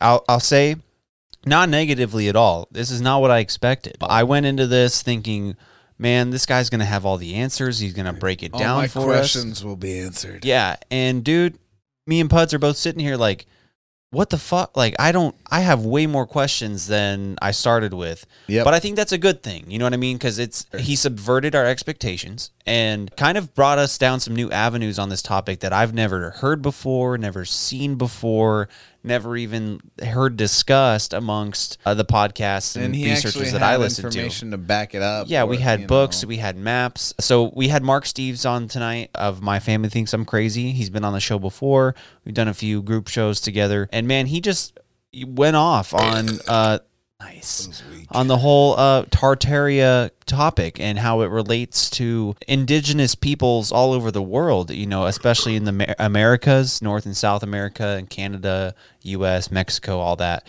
And then also like in, you know, Eastern Europe and Asia with like the Mongolians and things like that. And really just blew my mind. So this is a good episode. You might want to watch it for the maps, and then, of course, just look into it yourself for the information on the maps, because you really got to dive into them, and they're in different languages. So very interesting, and it's not your typical Tartaria conversation, I'd say. Yeah, for sure, definitely not your typical. But I think it was very insightful. A whole lot of information that's kind of all over the place. But it's all connected, yeah. It is all connected, and like we said in the episode, it doesn't have to be look into. It doesn't have to be under one umbrella. You know what I mean? Yeah. Like we talked giants, we talked ancient cultures. You know, like like you said in the podcast, don't whitewash it. Yeah, just like take it for what it is and try to find where it fits. And you really got to get away from your whole, the whole narrative of what our history is to really break this stuff down. So be sure to check out all the podcasts he mentions at the end of the show. Check out My Family Thinks I'm Crazy. It's a #1 hit. It's out there. He's killing it. I appreciate him coming on, taking the time to talk to us tonight. And anything else? What else is going on? Not much, man. It really is a privilege to have him on, man. And check out the beer reviews. They're a lot of fun. It's really just a time to just like have a good time, have some laughs, tell some stories with you guys. We've that's had really a couple people in the past 3 beer reviews. We've had somebody commenting and asking questions. Yeah, dude, and that's what we love. Awesome. We love that. Come on, talk to us. Exactly, dude, and that's the time to do it. Send us questions or get on and ask us questions. Yeah, absolutely. Please. And I put out in the most recent beer review on the description. I said we're gonna try to do beer reviews on Wednesdays at the same time every Wednesday. But my dumbass scheduled 3 podcasts for next Wednesday, so we won't be doing a beer review next Wednesday. It might be a different day or might not happen at all next week. But we got to bank up. Probably do a Monday night beer review. We have a show Monday night. We're recording, but hey, maybe we could do it live. So we have a show Monday night, 2 Wednesday, and 1 on Thursday. Yes, and I'm so sorry, dude. I'm so sorry, but it's gonna be great. We're gonna have some shows. Brain is gonna be. It'll be fun, dude. I'm gonna be a smooth brain by the end of it. You smooth brain cretin. But maybe we'll make one of them a live show. And just for shits and gigs, I'll talk to some of the guests we're having on and do that. But it's going to be a week of great shows, but I'm going to space them out because shows, really. I am going to be out of town the following week. I think in 2 weeks from now I'll be out of town, so it'll be good to hold some back for future. Yes. So just a quick teaser: we're going to have the Patriot Party on. We're going to have Alex Stein, Primetime 99 on the show, and Generation Z podcast. They're going to be on the show to talk aliens. I'm super excited for that one. Okay. And then we're also going to have a guy named Jim Gale on. He's been featured on a ton of podcasts, including Tinfoil Hat. Dude, I feel like we need some cocaine when we talk to Alex Stein just to be on his level. Yeah, dude. Maybe maybe we can arrange something. Maybe not cocaine, Probably but maybe we can arrange something. Maybe a lot of coffee. Chug a Red Bull right before we go on with him. So we're all like, I'm a trans woman. Yeah. So stay tuned for that. But guys, enjoy this episode. It was a lot of fun, very interesting. And again, this is, like I said at the beginning, more questions than answers, and it just prompts. I hope it prompts you all to do your own research, look into these topics a little deeper. And you'll hear in the show, I recommended Mark set up a Alt Media United reading list because a book club, dude. I think that because. Not all of us are great readers or know where to get the right stuff, but he is the man. I wouldn't even know where to start when it would come to truth seeker literature. Yeah, I have no idea. Graham Hancock is a good place, but I mean, he's kind of mainstream. I don't know. So, well, anyway, guys, check us out. Follow us. Stay tuned for all the shows and beer reviews coming up. Send us a donation. We'll read your note on the show and, all that great stuff. Buy our t-shirts. They're awesome. And enjoy the show. Yeah. Thanks for watching and listening, and cheers. Cheers.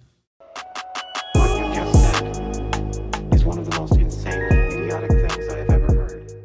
All right, everybody, and welcome to the show. This is going to be a good one. I'm super excited for this. This is a topic that I've been very curious about for the past year or two, ever since some random guy at the bar told me about it.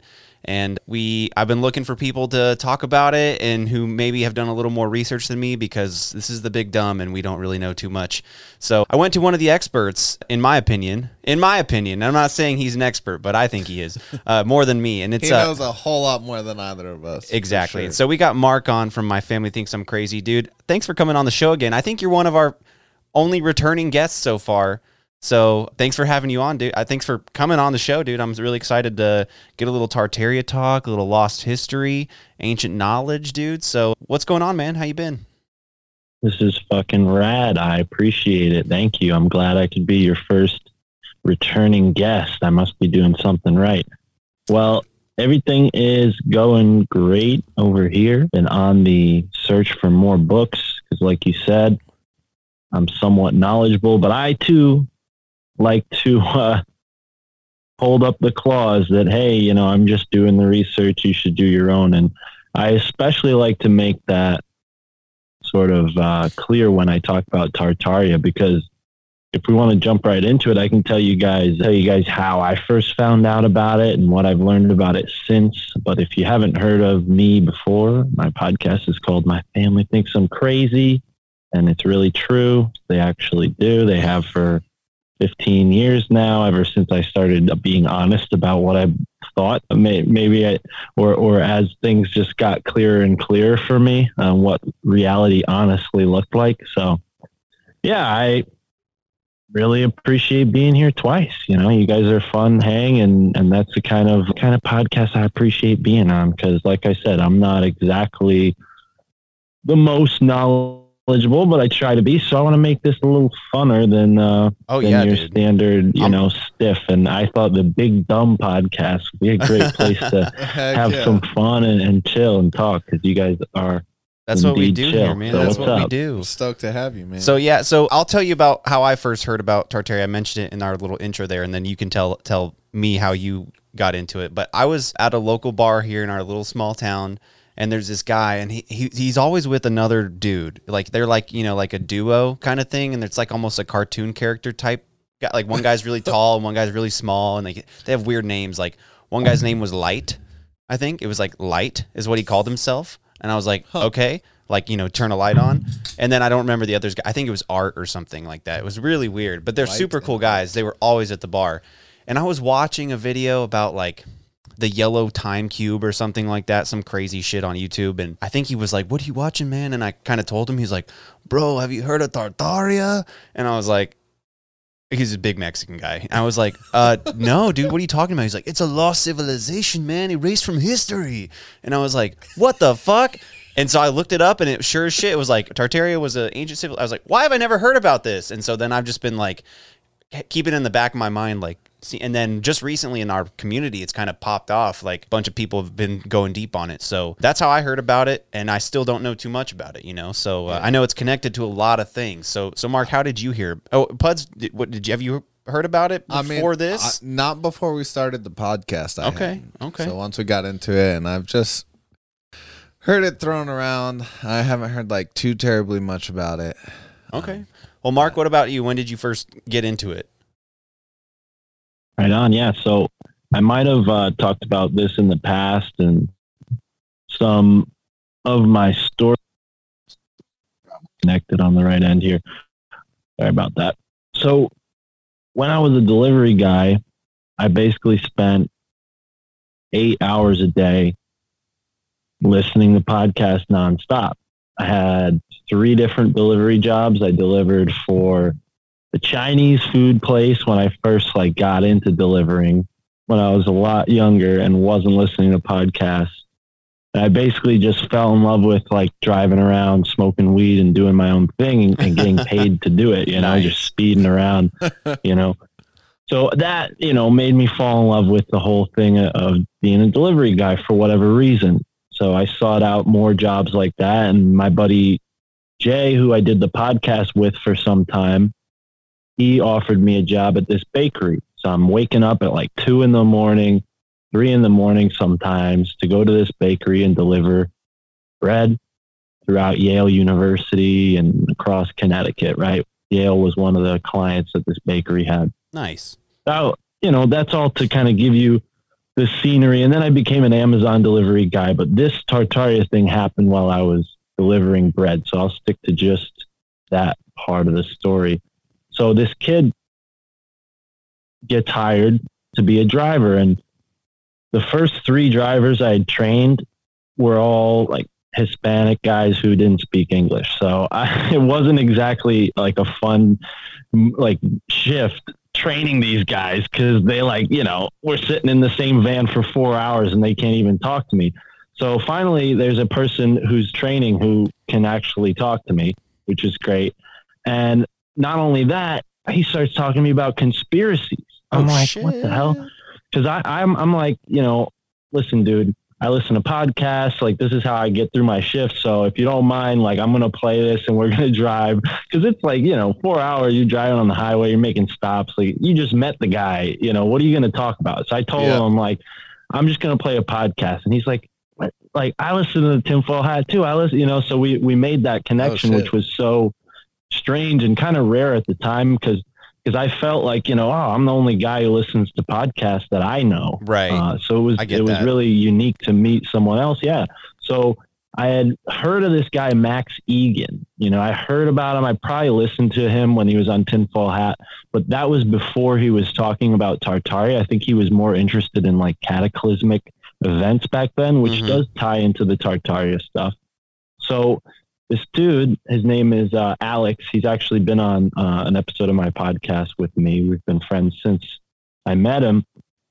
He's like, yo, you got to look into this guy, Max Egan. Have you ever heard about the mud floods? And I'm like, what do you mean mud floods? Like, what's that about? So he starts breaking down the mud floods. And I was like super skeptical. Didn't believe it. Didn't really think that could happen. But what really intrigued me was this kid. He was a painter. And not only was he a painter, he was a muralist. And he liked painting architecture. He would do these amazing like cityscape murals. So I'm talking to him about the architecture and he's basically giving me like, well, this and this add up to this. And like, you only see these sorts of buildings here.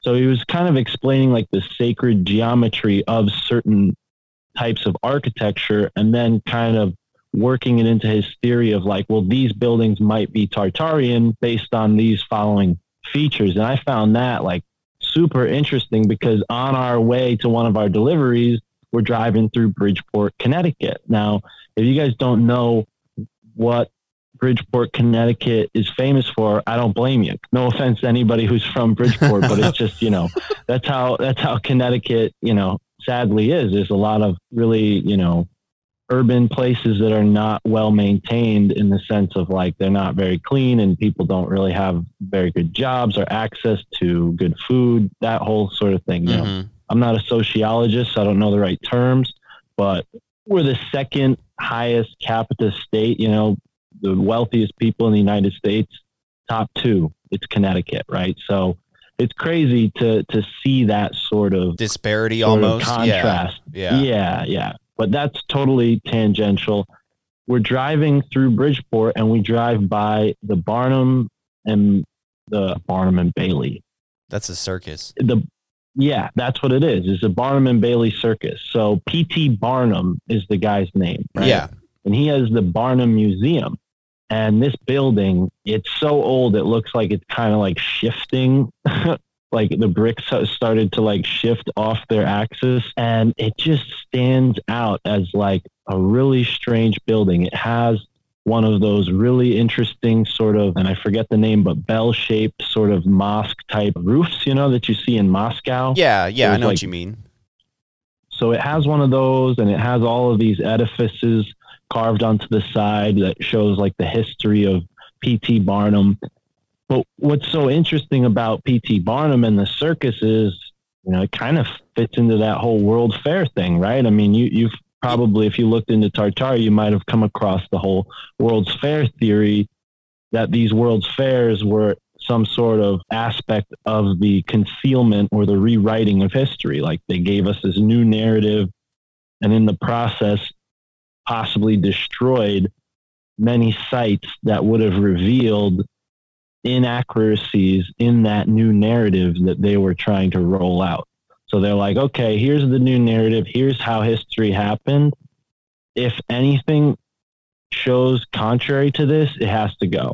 And in this time period, there were great fires. There were, earthquakes. There was the Dust Bowl, a lot of cataclysms in the late 19th century, early 20th century that could have destroyed some of these buildings. Right. You got like the San Francisco, Chicago, all these major cities had major fires following the World's Fairs. Yeah.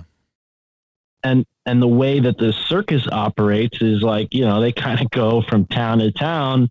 And in my opinion, the circus was sort of like a place for misfits in that sense. And like, you look at some of these older movies or older fiction material, the circus would have like a fortune teller. It would have like, somebody who was kind of seems like they're a little mystical. Fortune teller is probably the most obvious, but there are many different circus arts that also have occult aspects to them. Mhm. So I think that connection was strange. And this level of detail that I'm discussing this on, it's all come in hindsight, right? Because that moment when he pointed that out to me and said, well, look at that building, I was like, oh, okay. So I followed up. Me and him, we visited that building. We went out, and stood there, like not while we were working, like some other day we were just hanging out, and I and his fiance, and we checked out the edifices. We're marveling at this. And sure enough, I go and do some research, and there's this whole history of Bridgeport that you might not even learn about unless you went looking for it. So that's not to say that Bridgeport is, Tartaria or anything like that. But my point is this Tartaria subject became really fascinating because it's an opportunity to reevaluate the things that you're looking at every day with this same conspiratorial lens that we're applying to false flag events, to political narratives, to, societal norms, and all of the other things that we see in pop culture, obviously. Right. So it's like our chance to look at history, to reevaluate our history. Where did we come from? What are these, what's the narrative? Because everyone kind of has, you go through the public school system, everyone kind of has that understanding of, oh, here's American history, here's world history. And, I don't see this stuff. You know what I mean? Like the only time I really experienced history in a physical sense is when I went to Scotland and walked through the castles. You know what I mean? Like the ancient I was like, damn, that's, I could feel the history. I could see it, Yeah. But other than that, everything in America is pretty new. So you don't really experience relatively. That. Relatively, yeah. Even in I went to Philadelphia once and walked. That's an down old city, dude. The oldest street in America is what it's called, and it's just like brick. You can't drive anything down it because the houses are like so close together from like front door to front door. It's like not. It's like maybe a 6 to 10 foot walking path. Yeah. That's crazy. I'll tell you what, you guys in Texas, it probably does feel that way. But here in New England, we have towns that are considered ancient. Like they've been around longer than the country itself. Like the town I was born in is 50 years older than the United States. Yeah. So I kind of got that too when I lived in New Jersey. It definitely is. Yeah, when I lived in Jersey, I saw a tombstone. Right. Like there were cemeteries all over the place, like little small churches, and there were tombstones older than the country, man. And I was like, dang, that's so on the East Coast, definitely it's a little more even walking historical. through New York City itself, there's some history there, cemeteries and stuff that's older than the country itself, but continues. No, yeah, absolutely. So I say all this to kind of pique people's curiosity to do just what I did. I'm not an expert in archaeology. I'm not an expert in architecture. I'm not an expert in anthropology.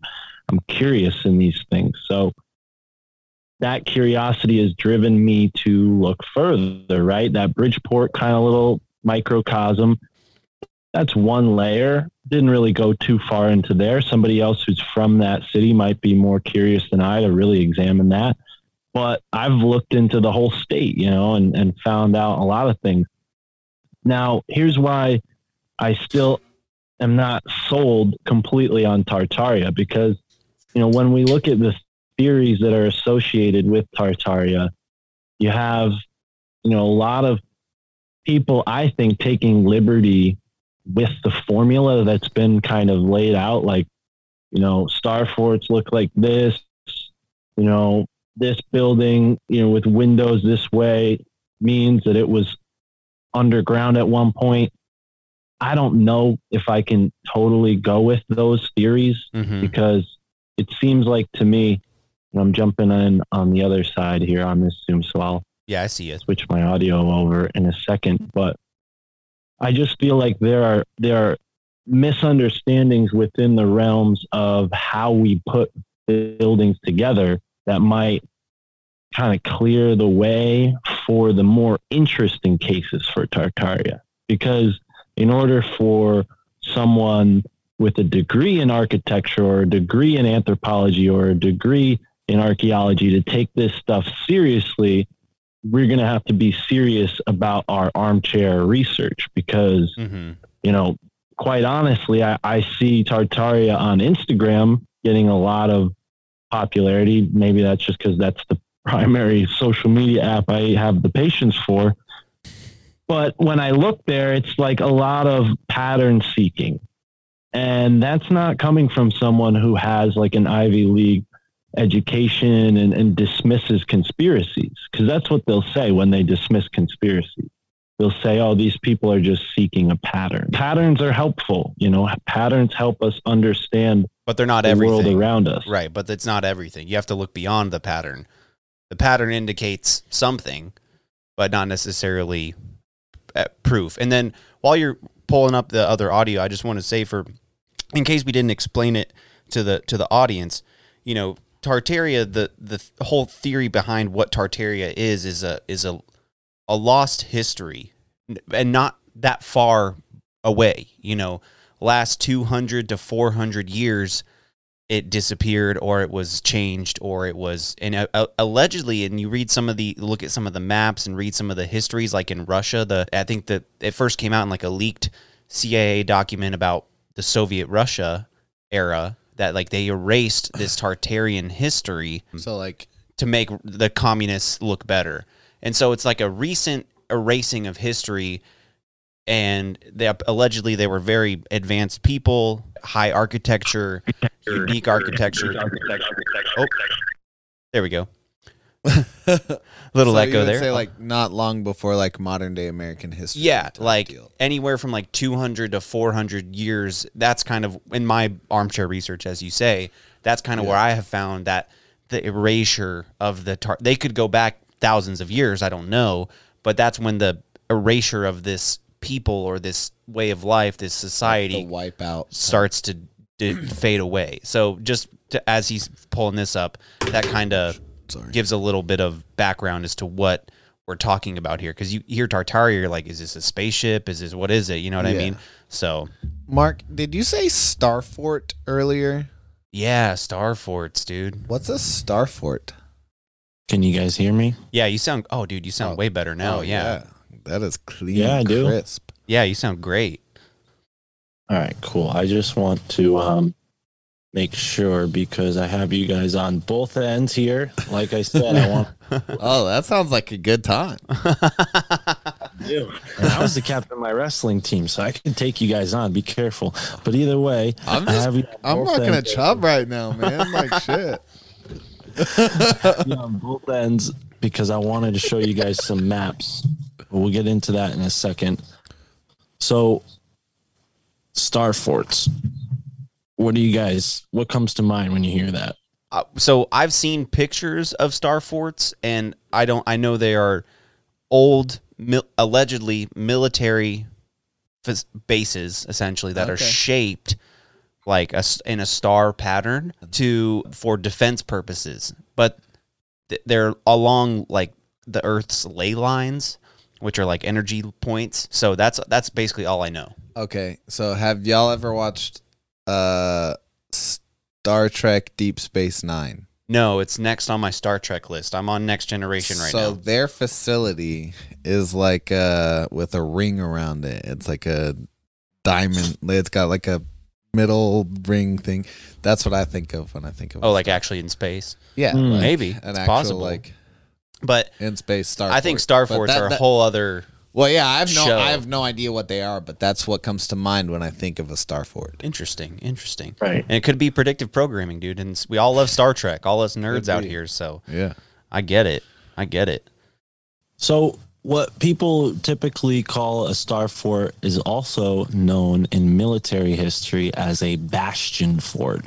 And it's designed to be a place where you can easily retreat and have your allies cover fire from whoever might be chasing you, right? It's got all these angles.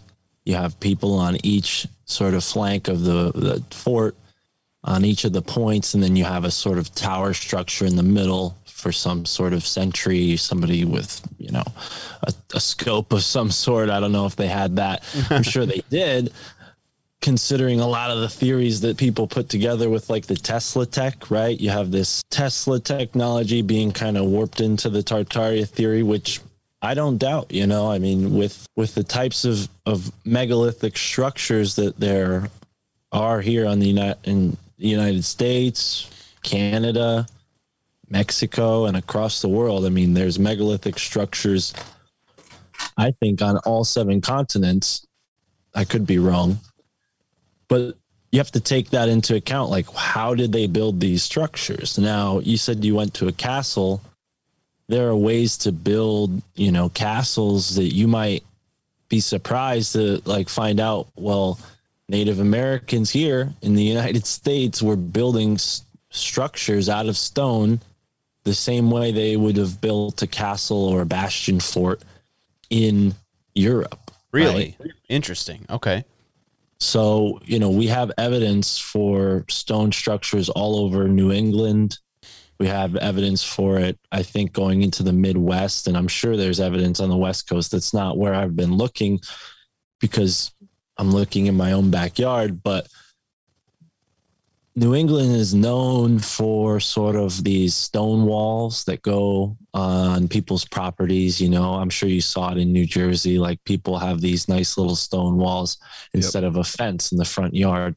And, the story is these are colonial walls, and they're built by farmers back in the day to carve up territory and say, well, this is my land, that's your land. And some of the explanations go far to say like, oh, well, they had to use slaves and stuff, because you look at some of these stone walls or stone rows or piles of stone, they go for miles and miles and miles, including stones that are megalithic in the sense that you would need, a very large machine in modern times to move a boulder of that size. So when we're talking about like megalithic structures, they're all over the North American continent. So I don't necessarily know if that means that Tartaria is involved, but in a moment with these maps, I'll show you why possibly the connection has been made. And, my suspicion is that what we're told about the indigenous Americans here in North America, and specifically the United States, has, obviously been whitewashed. We've been given a type of history that the Native Americans did this, they were like this, and this is like, become a cultural fantasy of teepees and horse riders and beaded hair and all this stuff that kind of resembles the truth, but really inaccurately portrays who the Native American people are, if you can even call them a common people, because there are so many different groups and cultures within Native American culture. So for my area, we're talking about the Iroquois Nation, right? So the Iroquois Nation has a lot of information about stones and stone structures and what they're used for. But you're not going to find that probably if you go to your local historical society around here, because a lot of those stones are unexplained, dismissed, or just not accounted for. There's stone chambers that have celestial alignments that people have said, well, these might just be root cellars or pig pens built by the colonialists. So like, when you're considering that people just by nature in this time period have a habit of using prejudice or prejudice type thinking to influence their opinions or their beliefs about a whole group of people, and that's not coming from like a social justice warrior type person. I'm just stating the facts, this is what's happened to the indigenous peoples. Their culture has been pretty much destroyed. And I think done purposefully. I mean, not even just like where in the history where they were subjugated and murdered and enslaved and destroyed. But even their history, I think that was partially part of that, was just to get rid of their history, because they knew so much about this land and about this, you know, where we are right now. Like, so we live where we live is a Cherokee stronghold. I mean, they roamed this area, you know, like a 900-mile radius around right where, you know, this town, and they were here for hundreds of years, and just their ability to move and, you know, attack and retreat. I mean, they were just so advanced, and they covered so much territory for a supposedly, you know, dumb, savage people. But there were hundreds of thousands of Cherokee in this area, and it's quite interesting to see some of that history that I didn't even know about, you know what I mean, until I moved here and kind of figured it out. But yeah, I think their history across the board, across all the tribes, has been whitewashed, as you said. It's been, you know, and I think the World's Fairs had to do with that. The textbooks we read in school have something to do with that. So continue, please.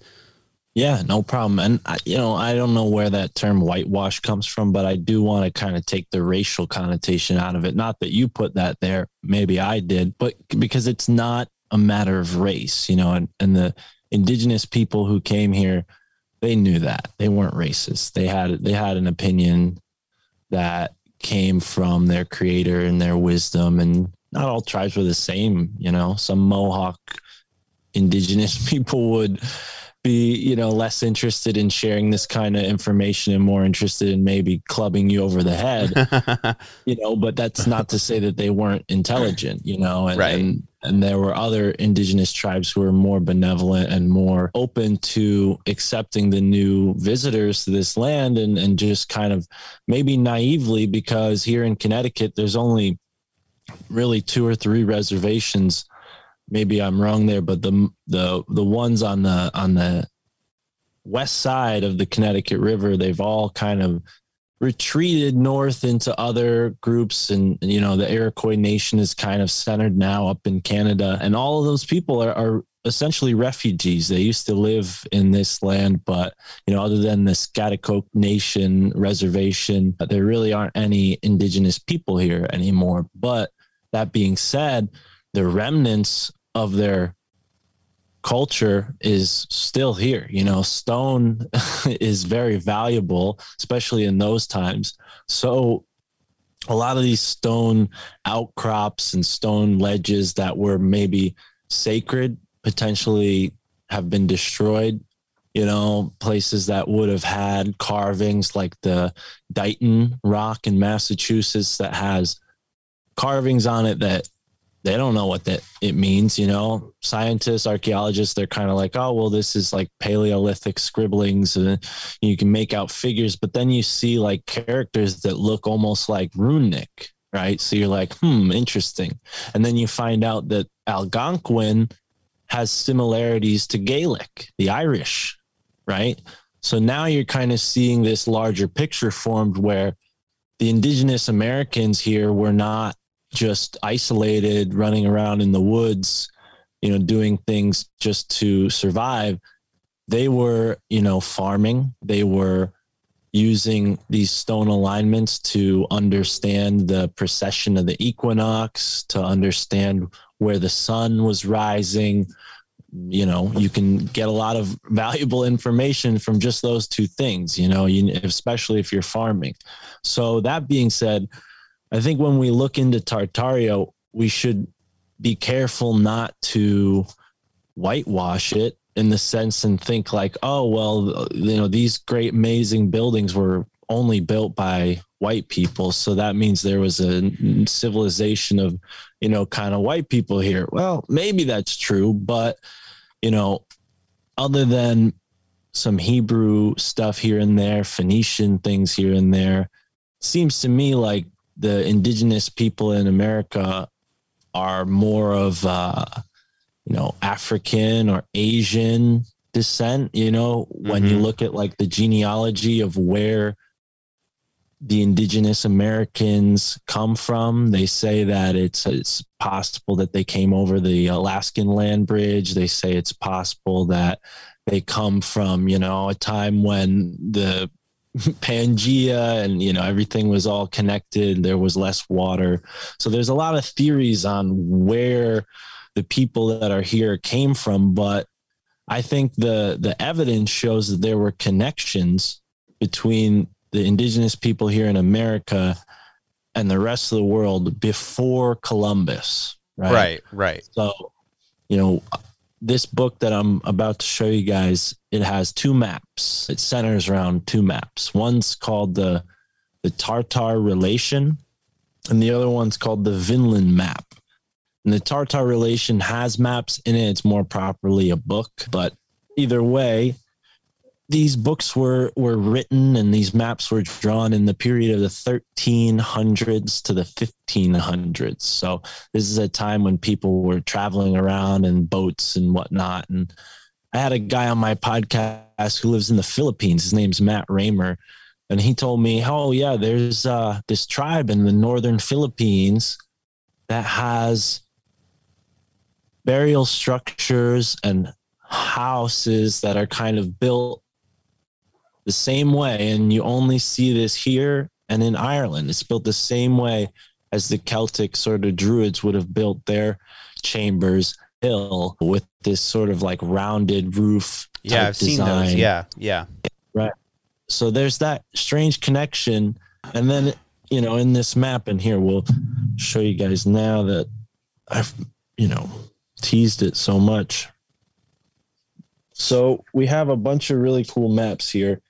And they might not, be obvious what they are at first, because there is, they're not written with English texts, right?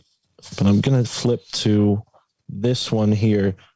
So you can see, the northern area of the world, if we're going to go ahead and believe in the globe over there, it's very possible to see that in the warmer period of the year, people could have traveled from here to there, from here to there, and access parts of the world in a shorter amount of time than if they went this way, right? So this is what we're talking about here with the Tartaria stuff. You have a culture that was centered in the North Pole. They used the North Pole. They traveled the North Pole. And I think that, when they arrived in certain places that they liked and wanted to come back to, they would build trading posts, and they would build structures out of stone that resembled what we would see in Europe, right? Right. So let me go back to a different map. But while I'm saying that, this map is my favorite one. So, Explain what we're looking at here. Yeah, just so people can, those who are just listening. So it's a map if you're looking at the Earth from a flat map, but from the North Pole. So it's a circular map radiating out from the North Pole. And where can you define where the water is? I'm guessing it's So what land masses do we see here? Like, where is North America? Where would Europe be? If you are able to point, you said they're not in English, so you might not be able to tell. But if I can show you. So, okay, sure, yeah. So we have, conceivably the center of the North Pole right there. And then what we have here is Europe. Okay, right? like Scandinavia. Okay. So then, if you can then imagine that this would probably be the Pacific Ocean. This would be, maybe the Atlantic Ocean, right? And okay. Then more of the Atlantic Ocean here, or the Arctic Ocean. So yeah, it's, it just begs the question, like, okay, if they had these maps and they knew that all this land was here, why weren't they exploring it? And the answer is they were exploring it, and I think the maps kind of give you a better idea of like what was possible in those times. And then it becomes less of a murky subject of like how the indigenous cultures would have built structures that resemble European sort of architecture, right? Because there's a cross-pollination of cultures that's going on. And it's pretty, it's it's just kind of racist to assume that the indigenous Americans couldn't have kind of pulled it off just because we don't have evidence for that kind of thing directly. So, I'm not a Tartaria expert. I don't know what, how it fits into the mud flood and whatnot, but I just spoke to Corey Daniels. He's over in Phoenix, and he was describing how Phoenix has all of these mounds similar to what we see in Cahokia in Illinois that were bulldozed or destroyed, leveled to make farmland in Phoenix. So we have evidence for these ancient civilizations that had megalithic structures or very large structures at least. And I think it fits into this kind of narrative that's being angled through the World's Fair, right? The World's Fair comes along and they're like, hey, this is the history of Europe. This is the history of colonial America. This is the history of the noble savage, Right. And that was always just, a good term for him, right? The noble savage. Jesus. Right. So they just give you like these kind of archetypes of what was happening without the full picture. And, like I kind of alluded to there earlier, the Algonquin language and the Gaelic language are very similar. We have those connections between Ireland and as far away as the Philippines, so. And that's something I had never heard before, as far as the connection with the Philippines. That's something I'd never heard before as far as Tartaria goes.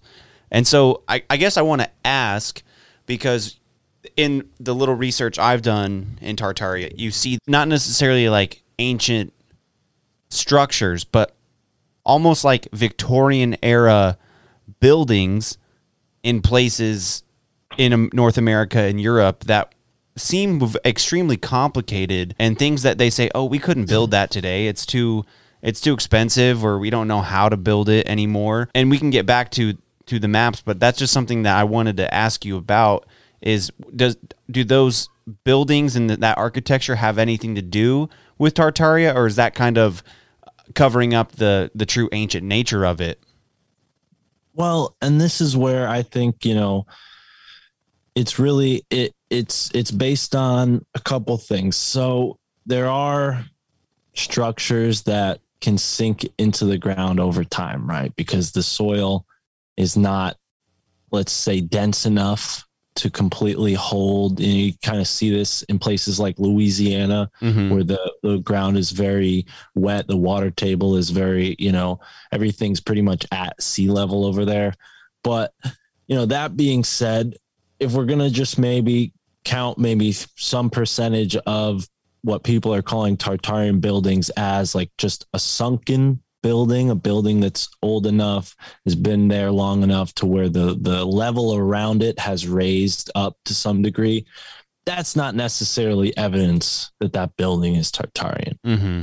So I'll take that and be like, okay, I'm going to be the stick in the mud on that point. But there are definitely types of architecture that use techniques that baffle you when you look at them. You're like, okay, that's very intricate. That's very detailed. That's, stone. Maybe it's very heavy, So I think we have to look at these things from a technical point of view and really be able to piece apart how these types of buildings are made before we can just look at one and say like, oh yeah, that's Tartarian. I think when it really becomes interesting is when the buildings are built in conjunction with rivers and things that are a part of the land and inherently powerful, right? Because advanced civilizations, they build on rivers, they build near water, so that they can have trade, so that they can have power, right? Because even before electricity, we were using river power to spin mills. You can use the mills to do a number of things. Run a saw, you can run, a millstone and crush grain, and all sorts of things can be accomplished with that hydro power. So when we're going to look at like, okay, really ancient technology that seems like it was invented recently, like something like water or electricity, we have evidence for the Baghdad battery. Yeah, that's which is very like, interesting. Yeah. Right. So there are these outliers. And another one that comes to mind is the anti-Kythera device, which is a type of like, it almost looks like the inside of a clock, like a structure of gears that people navigating the sea would use to figure out where the sun and the moon and the stars were accurately, and then thus be able to navigate more accurately, to use that word twice. So there are these outliers of technology, and I suspect that in the 1800s, the 1700s, there's a lot of discovering of these things here in the United States. Things like giant skeletons maybe were the most popular. And no one ever talks about that, interestingly enough. Yeah. Yeah, these things that they just don't fit into the narrative, whether it's technology, whether it's a giant skeleton, these outliers, I think they add up to create a bigger picture than what we're given in academia. So that, really makes people say like, oh, it's got to be all under one umbrella, like they're all the same. It's Tartaria. Everything's Tartaria. The Tartarians were giants, because we find the skeleton, so I think when it could all just be not necessarily all connected under, like you said, one umbrella, but maybe a lot of different things were going on. A lot of different, timeline, not necessarily like timelines, but certain cultures were on different paths, or maybe we had different kinds of people here. Like you said, like giants. I mean, maybe the giants didn't build giant, intricate buildings, but maybe they built interesting stone structures because that's what they could work with. I mean, that's something that I think the Smithsonian in the early 1900s, they threw away all the giant bones. I mean, they collected them all as like, oh, research, we need to find out what this is. And they just threw them all away, threw it under the bus. Threw away. Yeah. I mean, so that's something that's interesting that you say, like, it doesn't have to all be under, the traditional historical narrative or under this Tartarian narrative. And I've even heard people say in our community, rightly so, that this Tartaria thing, it's become so popular that it could be something not necessarily benevolent in as far as like analyzing our history. Maybe we're bringing something up that shouldn't come up. Have you seen that going around? I don't know. I think, the Spider-Man adage, with great power or great knowledge comes great responsibility, that's always true. So I wouldn't say, knowledge is bad or shouldn't be pursued, but I think people need to have discernment and they need to be objective, and they also need to use their intuition and call upon that other side of things that we often call like maybe synchromistic thinking, where you see sort of a pattern emerge and it connects to things that are happening in your life as well, that kind of makes you or gives you the appearance or the thought that, oh, this is happening for a reason, right? There's purpose. So I think there's maybe, the danger that could be manufactured somehow.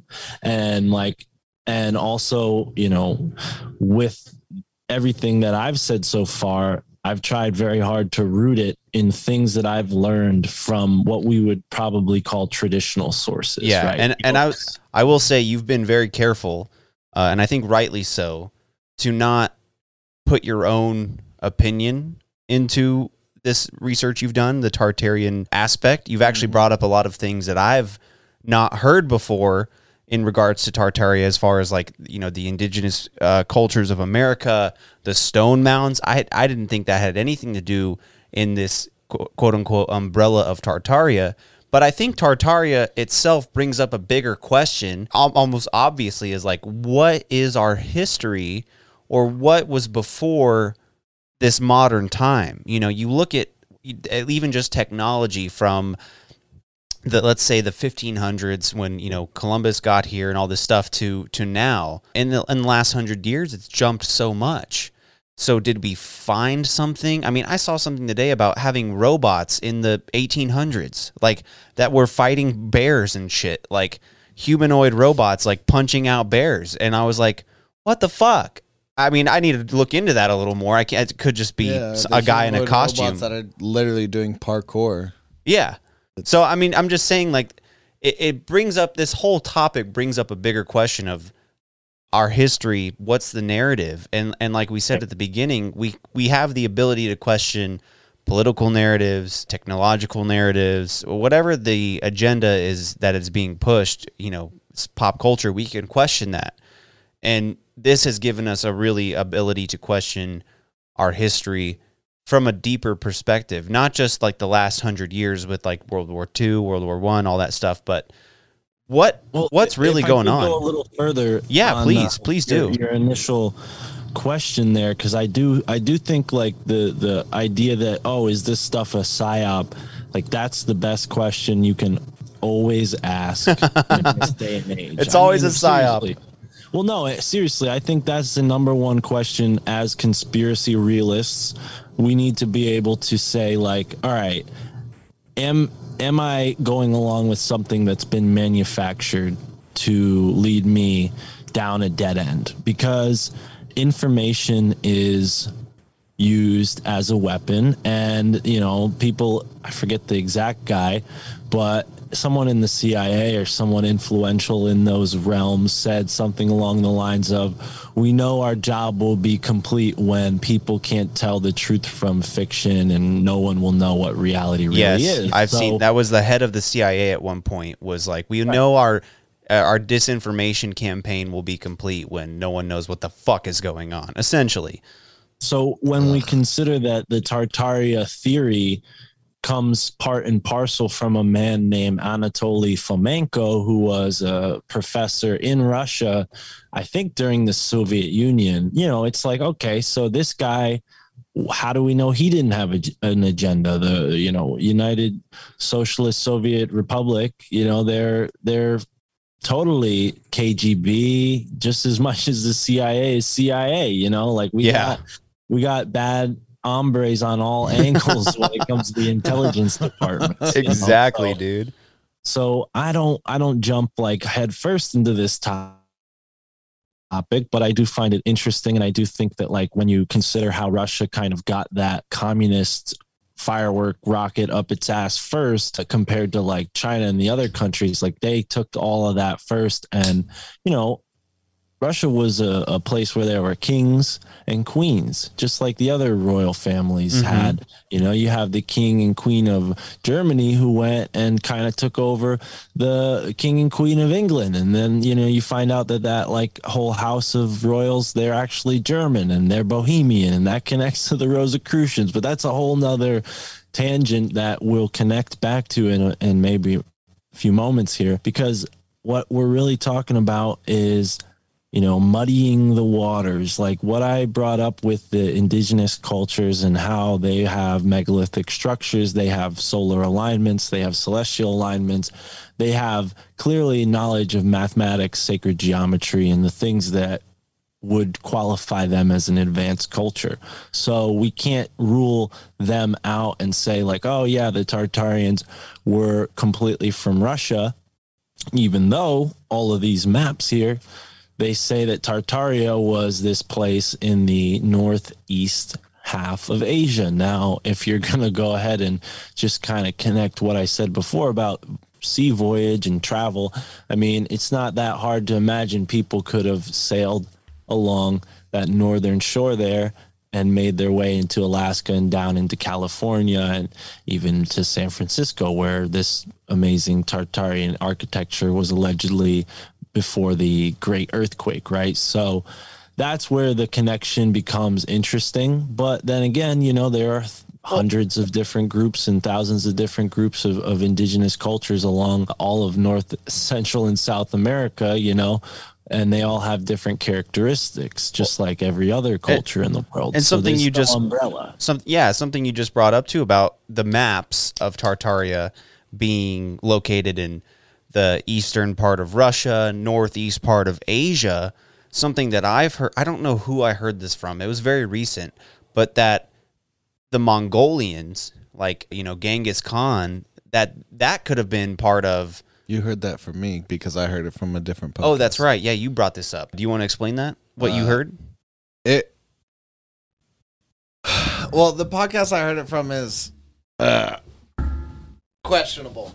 questionable at best. But they mentioned how just that what was his name? The Genghis Khan. Mongolians and Genghis Khan could have been a part of Tartaria, and then they wrapped a whole bunch of other stuff in there that I don't think is worth mentioning. Right, but you know that like, just that's part of it is interesting because even just the confirmed history or the official history of Genghis Khan. I listened to all of hardcore history. And the area that all of that. I mean, took the place, dude like was the Great Wall of China specifically was mentioned to keep the Mongols out. Yeah. And why was it so big? Because the Mongols were. And then I think you mentioned it was to keep the Mongols in, like to keep Tartaria. That's the border of Tartaria in a way. So that's just interesting that you mentioned that, like the actual maps, because I was like, oh, I heard somewhere that they're Mongolian, and dude, Genghis Khan was a fucking. I mean, the whole Khan lineage was like, but he was very religiously tolerant though. He tolerated all religions. But he would kill like half of you before he like tolerated you. So anyway, but keep going, Mark. I'm sorry. I just had to bring that up. I don't know. Right. Any thoughts on the Mongolian Tartarian connection? Well, I jumped to the book here, and I hope you guys didn't think I was disinterested in what you're saying, because I'm looking up the connection really. I mean, so let's give some background.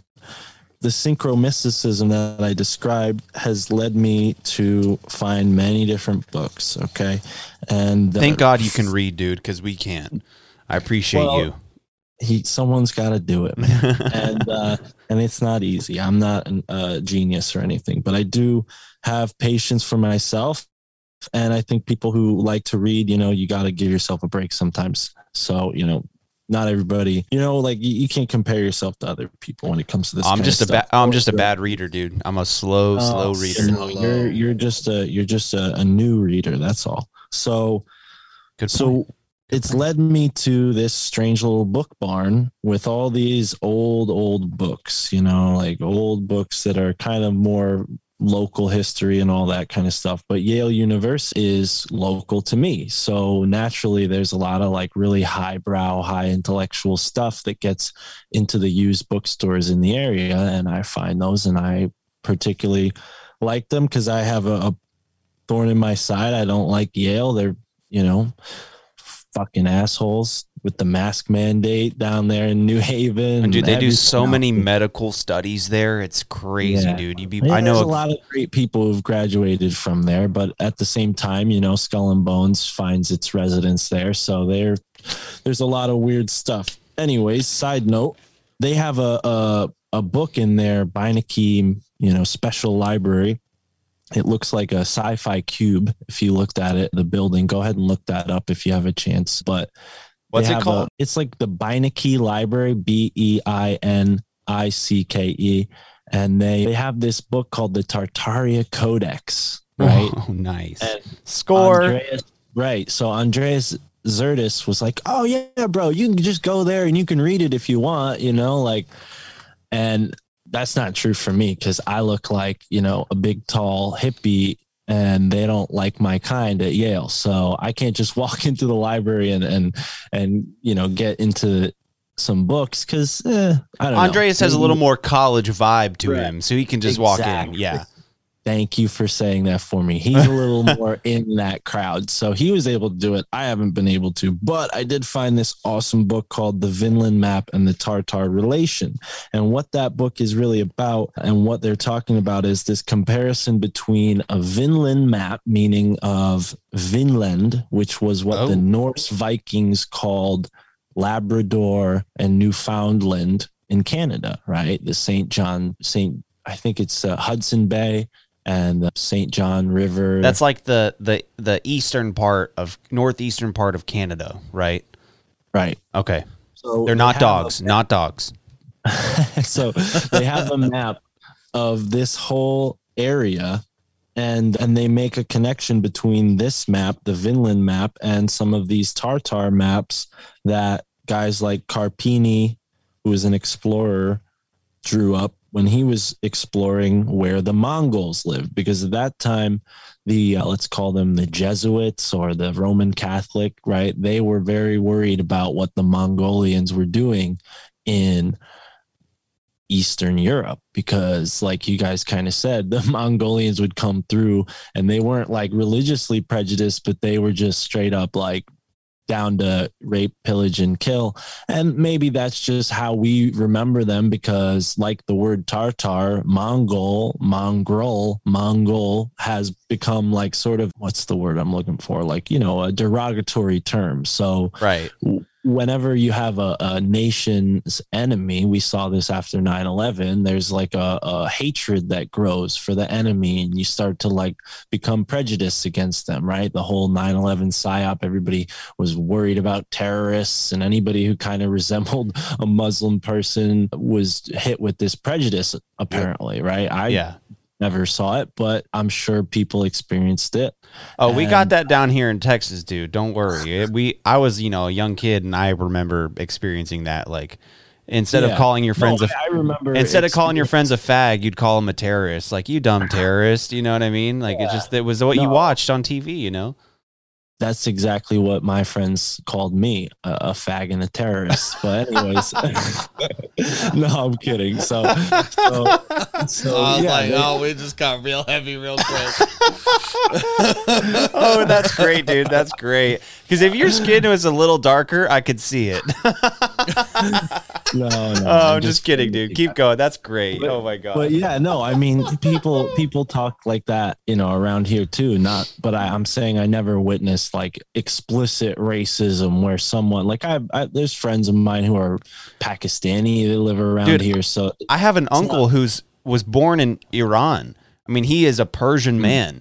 And so I was, you know, because I knew him and he was my uncle at the time, you know, still is my uncle, and he was at the time.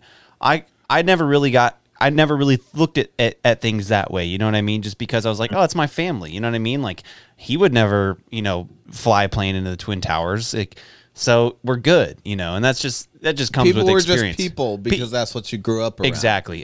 But There keep was going. never like an introduction of like, yeah, look at this. Somebody looks different than this you. is a terrorist. Yeah. And this is, And my point is to say that these kind of psyops have existed for thousands of years. Mm-hmm. You know, racism, I think, you know, it comes from this sort of ancient times when the Egyptian culture and people with melanated skin were, you know, at the top. They were the divine rulers. And then somewhere along the way, you know, European people got in charge and they kind of dominated. And I think that created a lot of different occult things with the Moors and, you know, all these weird subjects you can get into. So I want to mention a couple of things because I tried to stay on track to one thing. I'm sorry. I kind of got you off topic. No, you didn't. I love this. So the Mongols are totally connected to the whole Tartarian thing. And I think their history has been, you know, definitely shrouded because of that fact that they were the enemy, and the enemy doesn't get remembered for the truth. They get remembered for the propaganda associated with them. So, you know, things that like, hold on a second. Tara, could you bring the cat upstairs? Get out of here, Cinnamon. You don't belong down here. Dude, I've thought about having my cats, like letting them come in, but they would unplug something. One time I had the cats in, they knocked the computer off the table. Everything got unplugged. It was just fucked. As much as I love my cats, they just cause trouble. Well, speaking of basements, we're superstitious around here. It's not good to let your cat in the basement for some reason. Really? I never heard that. Interesting. Well, yeah, you know, it's not really like healthy for them. I don't know why, but either way, so my cat listens to me and went upstairs. That's good. So they get remembered for the propaganda, and you know the same is true for the Moors, who in ancient times, right? There was a man named Abu Bakr, I believe, or Abu Abikar, and he was a king. I think he was a king of Ghana, or that was there where Ghana is today.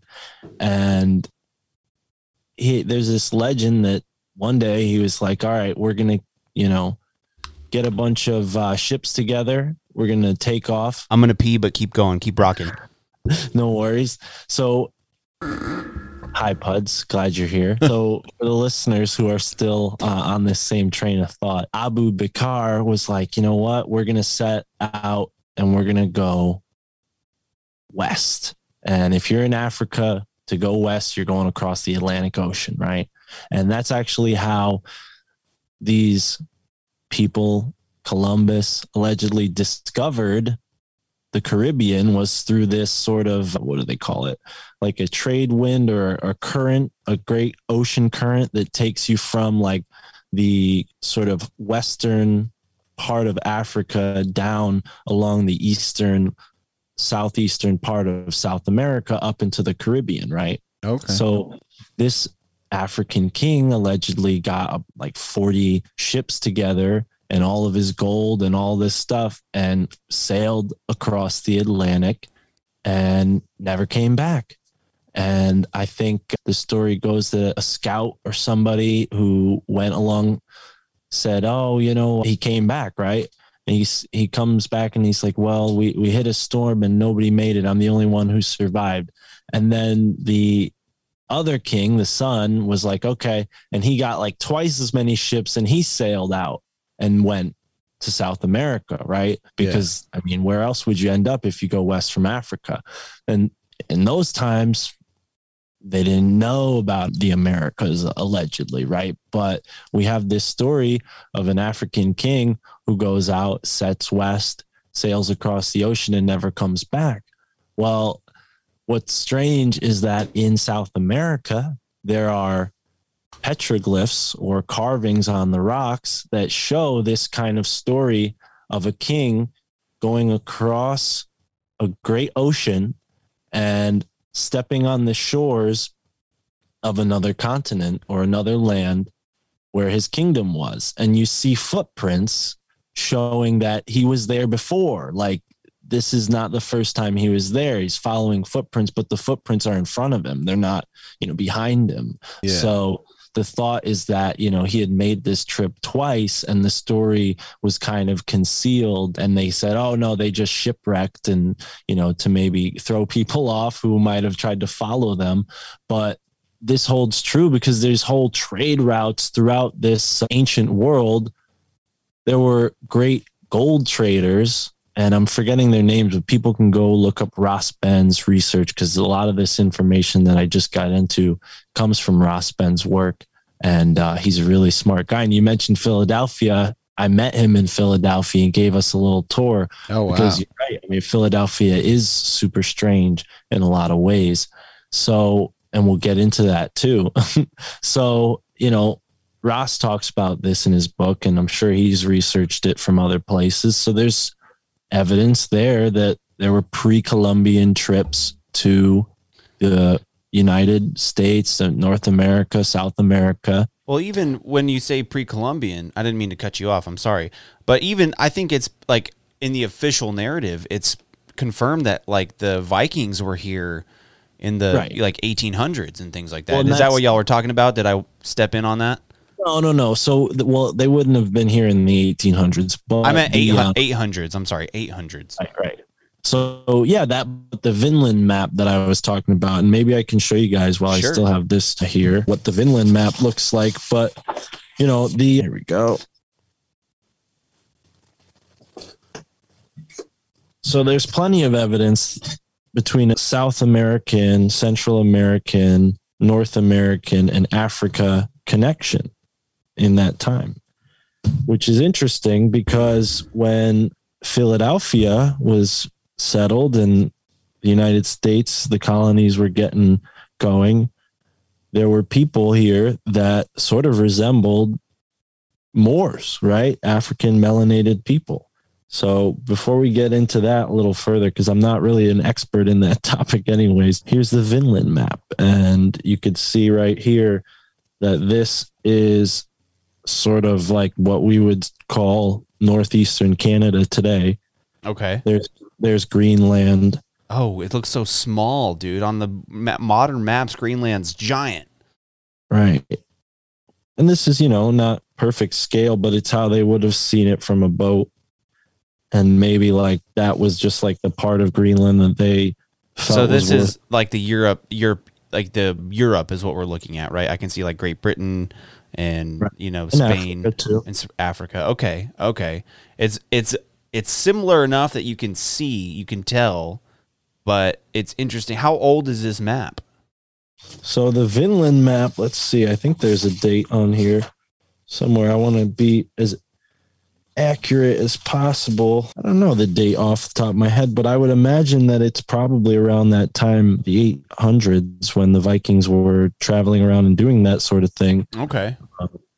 And that's why they're making that connection to the Carpini voyage down there across northeastern Asia to where the Cathay and the Mongols and the Tartar civilizations were. And yeah, like we said before, that land bridge could have been the connection to North America. I don't know.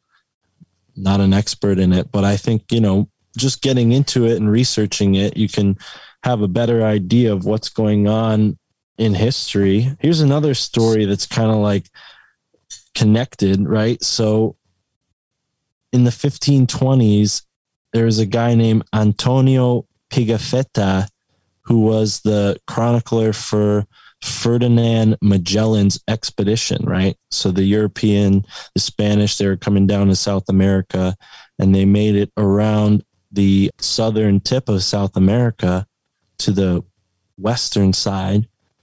And they saw these, one day, without anyone expecting it, we saw a giant who was on the shore, quite naked, and who danced, leaped, and sang. And while he sang, he threw sand and dust on his head. Our captain, Magellan, sent one of his men toward him, charging him to leap and sing like the other in order to reassure him and show him friendship, which he did. Immediately, the man of the ship, dancing, led this giant to a small island where the captain awaited him. And when he was before us, he began to marvel and to be afraid. And he raised one finger upward, believing that we came from heaven. And he was so tall that the tallest of us only came up to his waist. Withal, he was well proportioned. The captain named the people of this sort the Patagonia, or the Patagonian giants. Holy shit, dude. I've never heard that before. And that's from Magellan's trip? Right. So, you have all these things that just kind of stand out in the actual historical record that, if you just weigh them all together and measure them all together, you're kind of like, oh, okay, this traditional narrative that we're told in school is bullshit. Straight up. It's just, it's just a clean narrative to get you to not look into history. Because when you do look into history, you find out what's really going on, and the modern ignorance spell that they're playing on all of us works a little less. Well, damn, dude, you just blew me away with that giant story, dude. I'm going to look into that now, because they're so nonchalant about it too. Oh, we're sailing along, and we see this giant guy dancing, and we said hi to him, and then we danced back a and little. it's like a dance off with giants, like, I can swing my dick, just as much as you can, Mr. Giant Man. I doubt it. Dude, how big was the giant dick, though? That's Probably the question. My arm. Elephant trunk. That's interesting, dude. I mean, there's so much here that it's, we got architecture, we got indigenous tribes, whether it's from the southern end of the tip of South America to all the way up to Canada. And it's like, there's so much ground to cover and so much time to cover that it's like, dude, I started this, going into this podcast, like, cool, maybe I'll get some answers, No, and I have so many more questions. I have way more questions than when we started, man. But I think that's how you know it was a good show. You know what I mean? Like, what do I, and Mark, if you we can keep going as long as you want. I didn't know how long you had, so I was just saying, I don't want to keep you guys, but I do have one more, dude. Let's go. Let's rock it, dude. There's one more story of a giant that was really interesting. So this one, I think, comes from a different voyage, or maybe it comes from, let's see, it might come from Magellan's voyage, but we'll just read the story and you guys can Tell me what you think. So when we came within a little distance from the shore, we saw, as near as I can guess, about 500 people, some on foot, but the greater part on horseback. One of them, who afterwards appeared to be a chief, came towards me. He was of a gigantic stature and seemed to realize the tales of monsters in a human shape. If I may judge of his height by the proportions of his stature to my own, it could not be much less than 7 feet. Mr. Cumming, one of Byron's officers, so this must be like Lord Byron or some Captain Byron's journey, came up with the tobacco as a gift, and I could not but smile at his astonishment, which I saw expressed in his countenance upon perceiving himself, though 6 feet 2 inches high, become pygmy amongst giants. For these people may indeed more properly be called giants than tall men, the shortest of whom were at least 4 inches taller. So they're saying, the shortest of these people were like 6'6", and that's probably the women. And historically back then, you hear that people are short, they always say Napoleon wasn't actually short. He was average height for the time, which was like 5'3" or something like that. So it's interesting.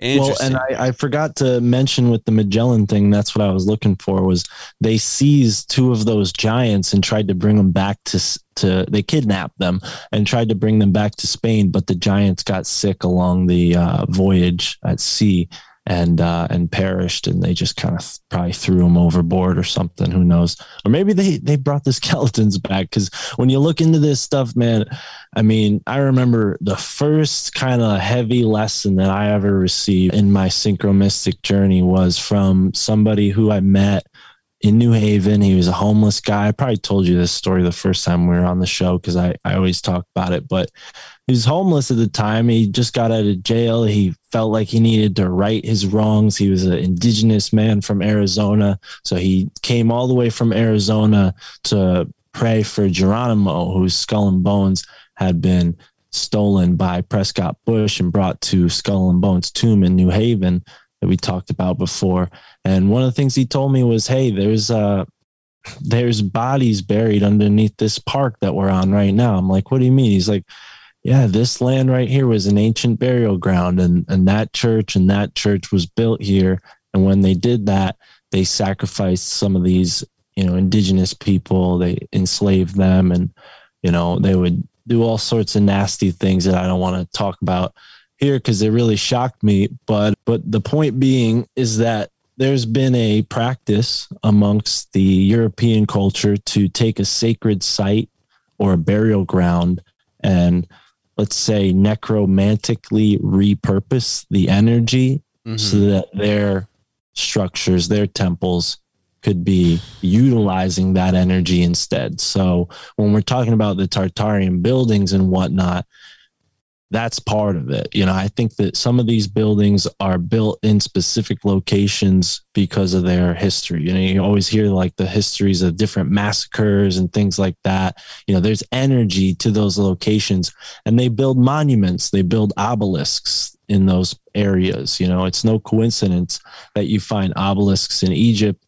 you find them in Europe, and you find them here in the United States, and most Western countries have them. Right. So it's an energy conduit. And yeah, that's what I've been looking into, man. The geomantic corridors, the ley lines and stuff. So there's, like you said, a lot more questions than answers. And that's the exciting part, because my friend and I are just kind of going on a journey to discover it, and that's like part of what I want to inspire in people when I talk about this stuff is like, don't look at me like, oh, Mark has all the answers, we need to follow him. It's like, yeah, no, that's like how that's how I thought going into the show. I was like, Mark will lay it down for us, Yeah. Well, it's more like a formula, like I'm just going through this formula and understanding the world around me better, and certain like things are going to call out to me, and that'll be what I research. But you might get into it and find a whole nother line of information, and then this will become the Big Genius podcast. I hope so, dude. I hope so. Well, and like I said, dude, you brought up stuff that I had never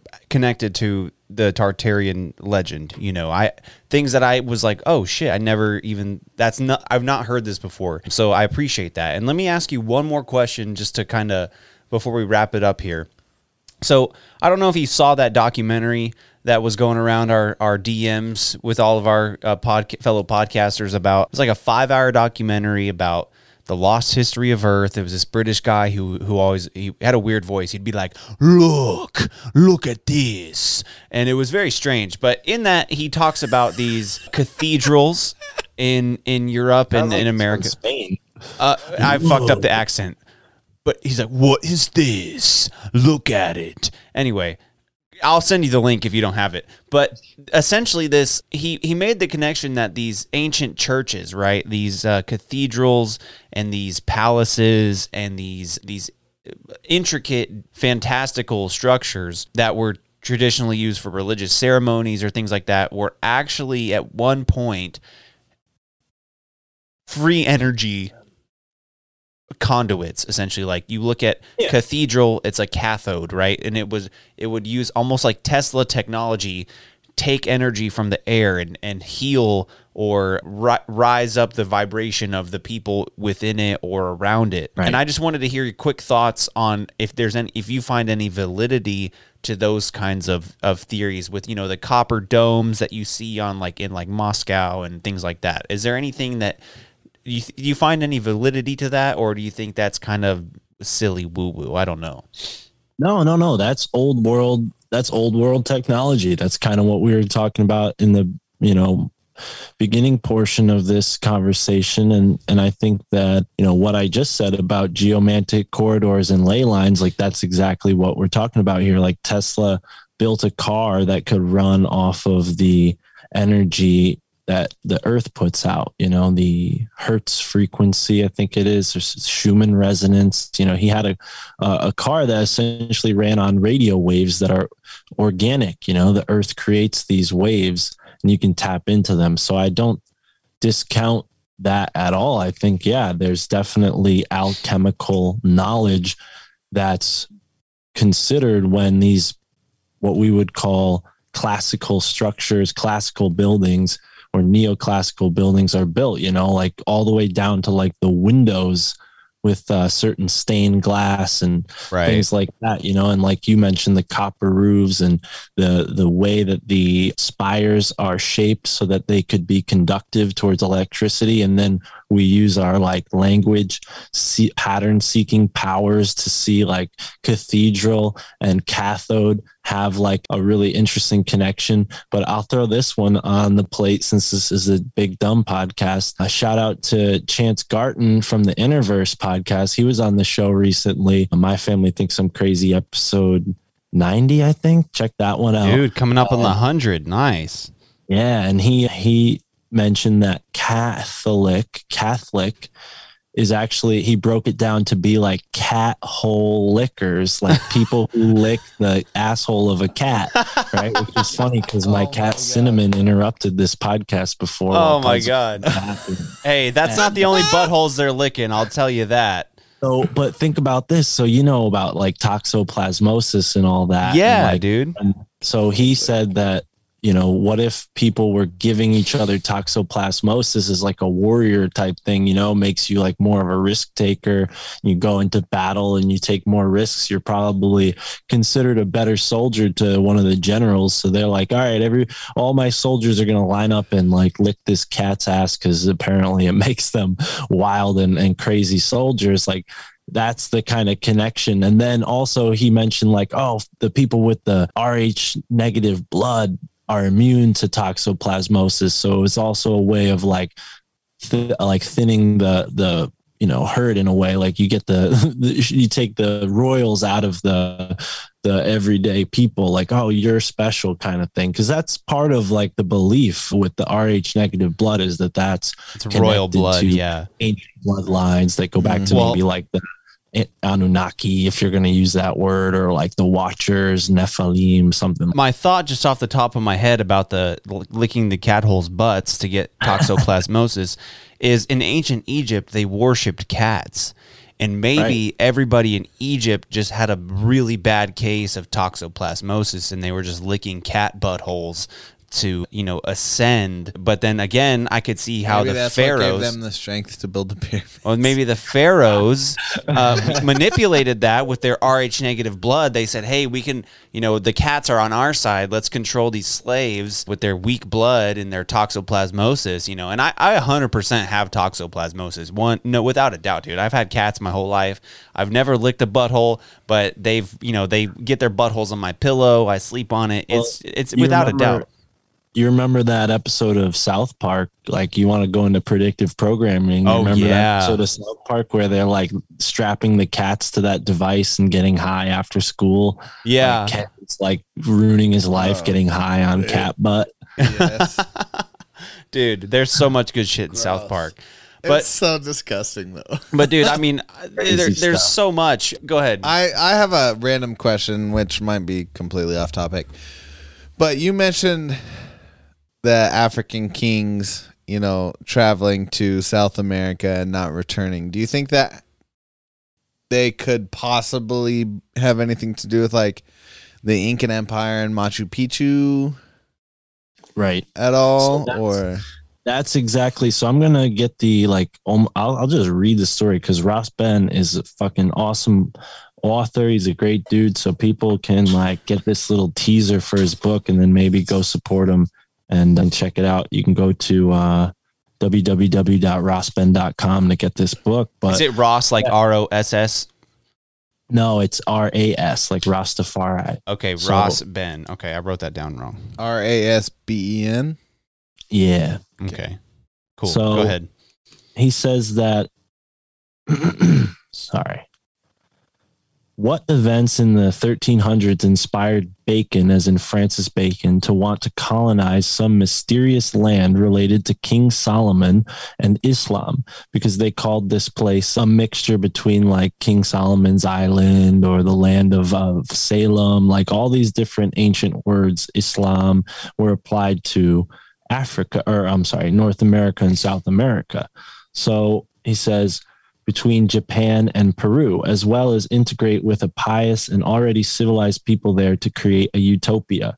It is a result of the 13th century Moorish legacy of Africa and the Americas. It started with the African legacy of Abu Bakr and Mansa Musa. Mansa Musa inherited the throne in 1312 after his father Abu Bakr II sailed off to a secret paradise in the west with thousands of ships. Thousands, I said 40. Sorry about that, guys. It is rare in history that a king willingly gives up his throne to a prosperous and expansive empire.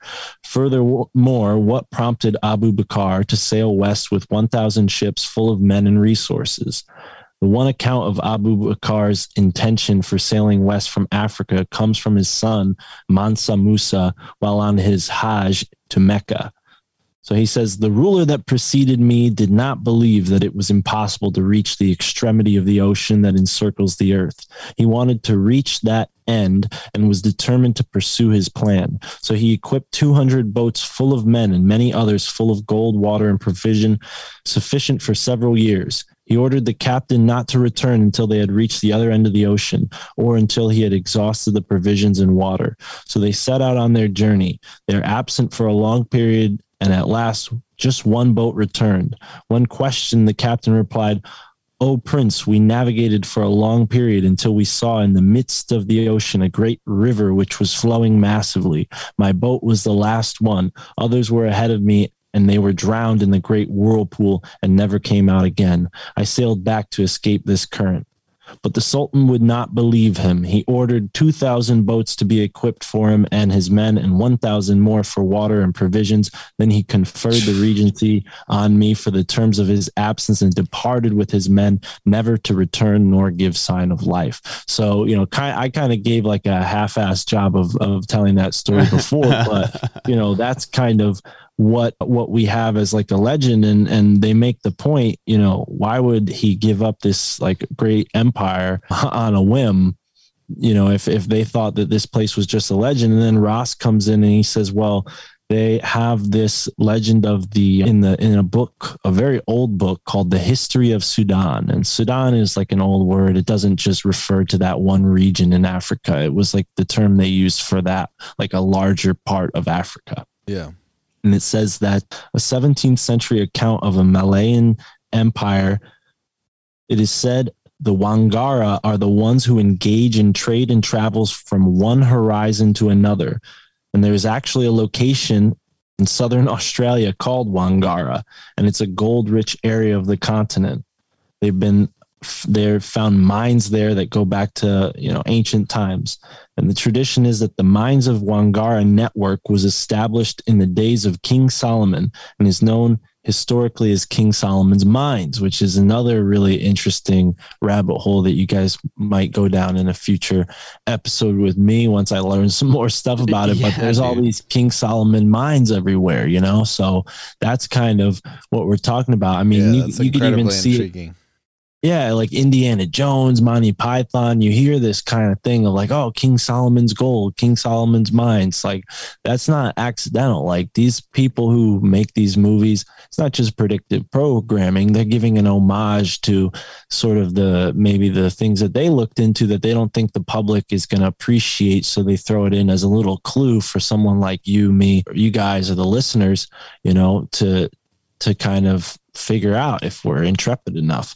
So yeah, there's this whole, trading route, and they were silent traders, meaning they did not speak when they were bartering. So, that gave them kind of an advantage. Interesting. Yeah, they were able to kind of move around and trade with a lot of different people with possibly like a sign language, and that was probably like the first universal language. If you think about it, if these guys were trading all over the world and they were able to trade with all these different cultures, then they were communicating on a level that we kind of see today with like the English language, right? So it's dude, I need to get like a list of these books. I could see you've got hundreds of books behind you, but maybe I just anytime you got a lot too. Look at that. Is that a mirror? Dude, so we've got bookshelves over here, and I have not read a lot of them. I went to theater school. A lot of them are plays, which is not as cool as a book. But yeah, dude, I need to get a booklet. You should make Mark's reading list and put that on 2.0. On fucking Alt Media United, dude. Put a Mark's reading list on there, and then let others contribute a reading list on there, dude. That's a great idea, actually. I'll let you have that one. So I'll call it Kyle's Reading Rainbow. We'll put it on the Alt Media United. Take a look. It's in a book. Reading Rainbow. Dude, anyway. But Mark, dude, I just want to say thank you for coming on, dude. This was a great show. Like I said, I have way more questions than when I started with. Yep. I took notes the whole time. I have a bunch of things to look into. I'll text you sometime this week to ask about some books to recommend, because like you said, I'm not a bad reader. I'm a new reader, and I just need to get back into it. I've never been one for sitting down and reading, so that's why I started a podcast. But dude, you tell us where we can find you and any final thoughts you have about this subject. Thank you. Yeah. Well, my final thoughts are just go check out Ross Ben, because a lot of what I talked about was inspired by him. And another guy who I do a podcast with now, his name is Michael Juan. You can check it out. Yeah. It's called Your Handbook for the Apocalypse, and it's on the Susquehanna Alchemy podcast feed. Yeah, dude, I was going to actually hit you up about getting him on sometime on our show, if you could connect us, because I've heard you talk about him. I've looked into him a little bit, and yeah, he's got some very interesting insights into things. So absolutely. Yeah. And he, is much more knowledgeable in a lot of the stuff that I was talking about today, and many more things. So yeah, I'd love to make that happen. So please check that out. It's kind of like a cool format for a show. We just talk on the phone every week about what's going on in our lives and things that we're thinking about, researching, places we've been. Last week episode was about Colonial Williamsburg, and we found out that he basically found out that the Rockefeller family created Colonial Williamsburg, which kind of fits into this whole Tartaria thing, like rewriting history and giving us like a false narrative for a time period, Anyways, check that episode out. Wait. Now, what what is Colonial Williamsburg? Like Williamsburg, the town that was like one of the first settlements. Yeah. It's okay, called so it's called a living. You guys might have this in Texas somewhere. Maybe like the Alamo has this, but it's like a living museum. You guys probably have them in the West somewhere, like an old gold town might have it. I don't know, but it's a living museum, meaning like there's actors and like Kyle, you could get a job there, bro. With that acting. I'd rather be in the Civil War reenactment, but that's just me.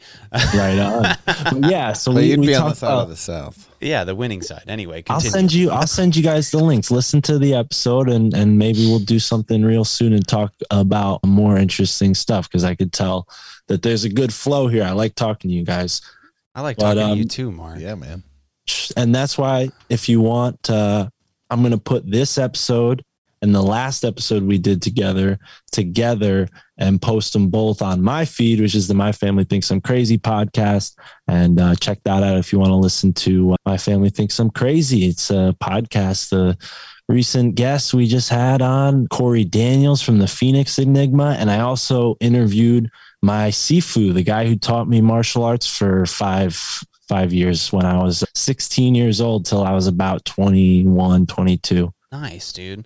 That's something I've been wanting to get into is jiu-jitsu martial arts, but I do have a spinal cord injury, and so I'm very hesitant to get into any sort of grappling or things like that. Like I'd rather box and get punched in the face than get my back twisted because I live with chronic pain, so that's just something like I'm very like I want to be able to fucking choke people out and like get choked out and be go that all that fun stuff because it's awesome. But like I'm like fuck, dude, this could really fuck me up. So I just got to be careful. But Mark, you're one of those guys. Don't fuck with Mark, guys. He may not look like it, but he'll fuck you up like real fast. He'll fuck you up. But here in Texas, we mitigate that with lots of firearms. So maybe one day you can come down to the free state of Texas, get yourself a nice gun. We'll take you to a gun show. There's a gun show like every 6 weeks around here, and we'll every hook 6 you up. months. It's like one in June and one in December. Dude, there's another one coming up like real soon. Like in November. Cool. Yeah. So anyway, but Mark, I appreciate it, dude. This was fun. I know we didn't like get what I went into this with the wrong expectations. Like I said, I was like, oh, Mark's going to lay it all down, but you did lay it down and just in a way I didn't expect. And so I really got a lot of different perspectives to look at this topic now, rather than just like ancient buildings and like hidden history. Cause like it goes so much deeper than that. Yeah, and there's better people out there who can describe that stuff for you. Maybe I could put you in touch with some of them. But I think all of that information, like as interesting as it is, like I don't want to just come here and regurgitate like that kind of stuff because I have a sort of okay knowledge of what they're talking about, but at the same time, like I wanted to share my perspective so people maybe like see the fuller picture. Because I think if you look at a lot of it, they dismiss some of the really interesting stuff that's going on with indigenous cultures. So thank you for letting me share that perspective. And yeah, dude, this was really fun. I love talking to both of you. So yeah, dude. We'll do it again soon. Absolutely. Well, we're the Big Dumb Podcast. Since you're putting this out on your feed, I appreciate that. Check us out. We're at the Big Dumb Podcast anywhere you get your stuff. And y'all have a good night.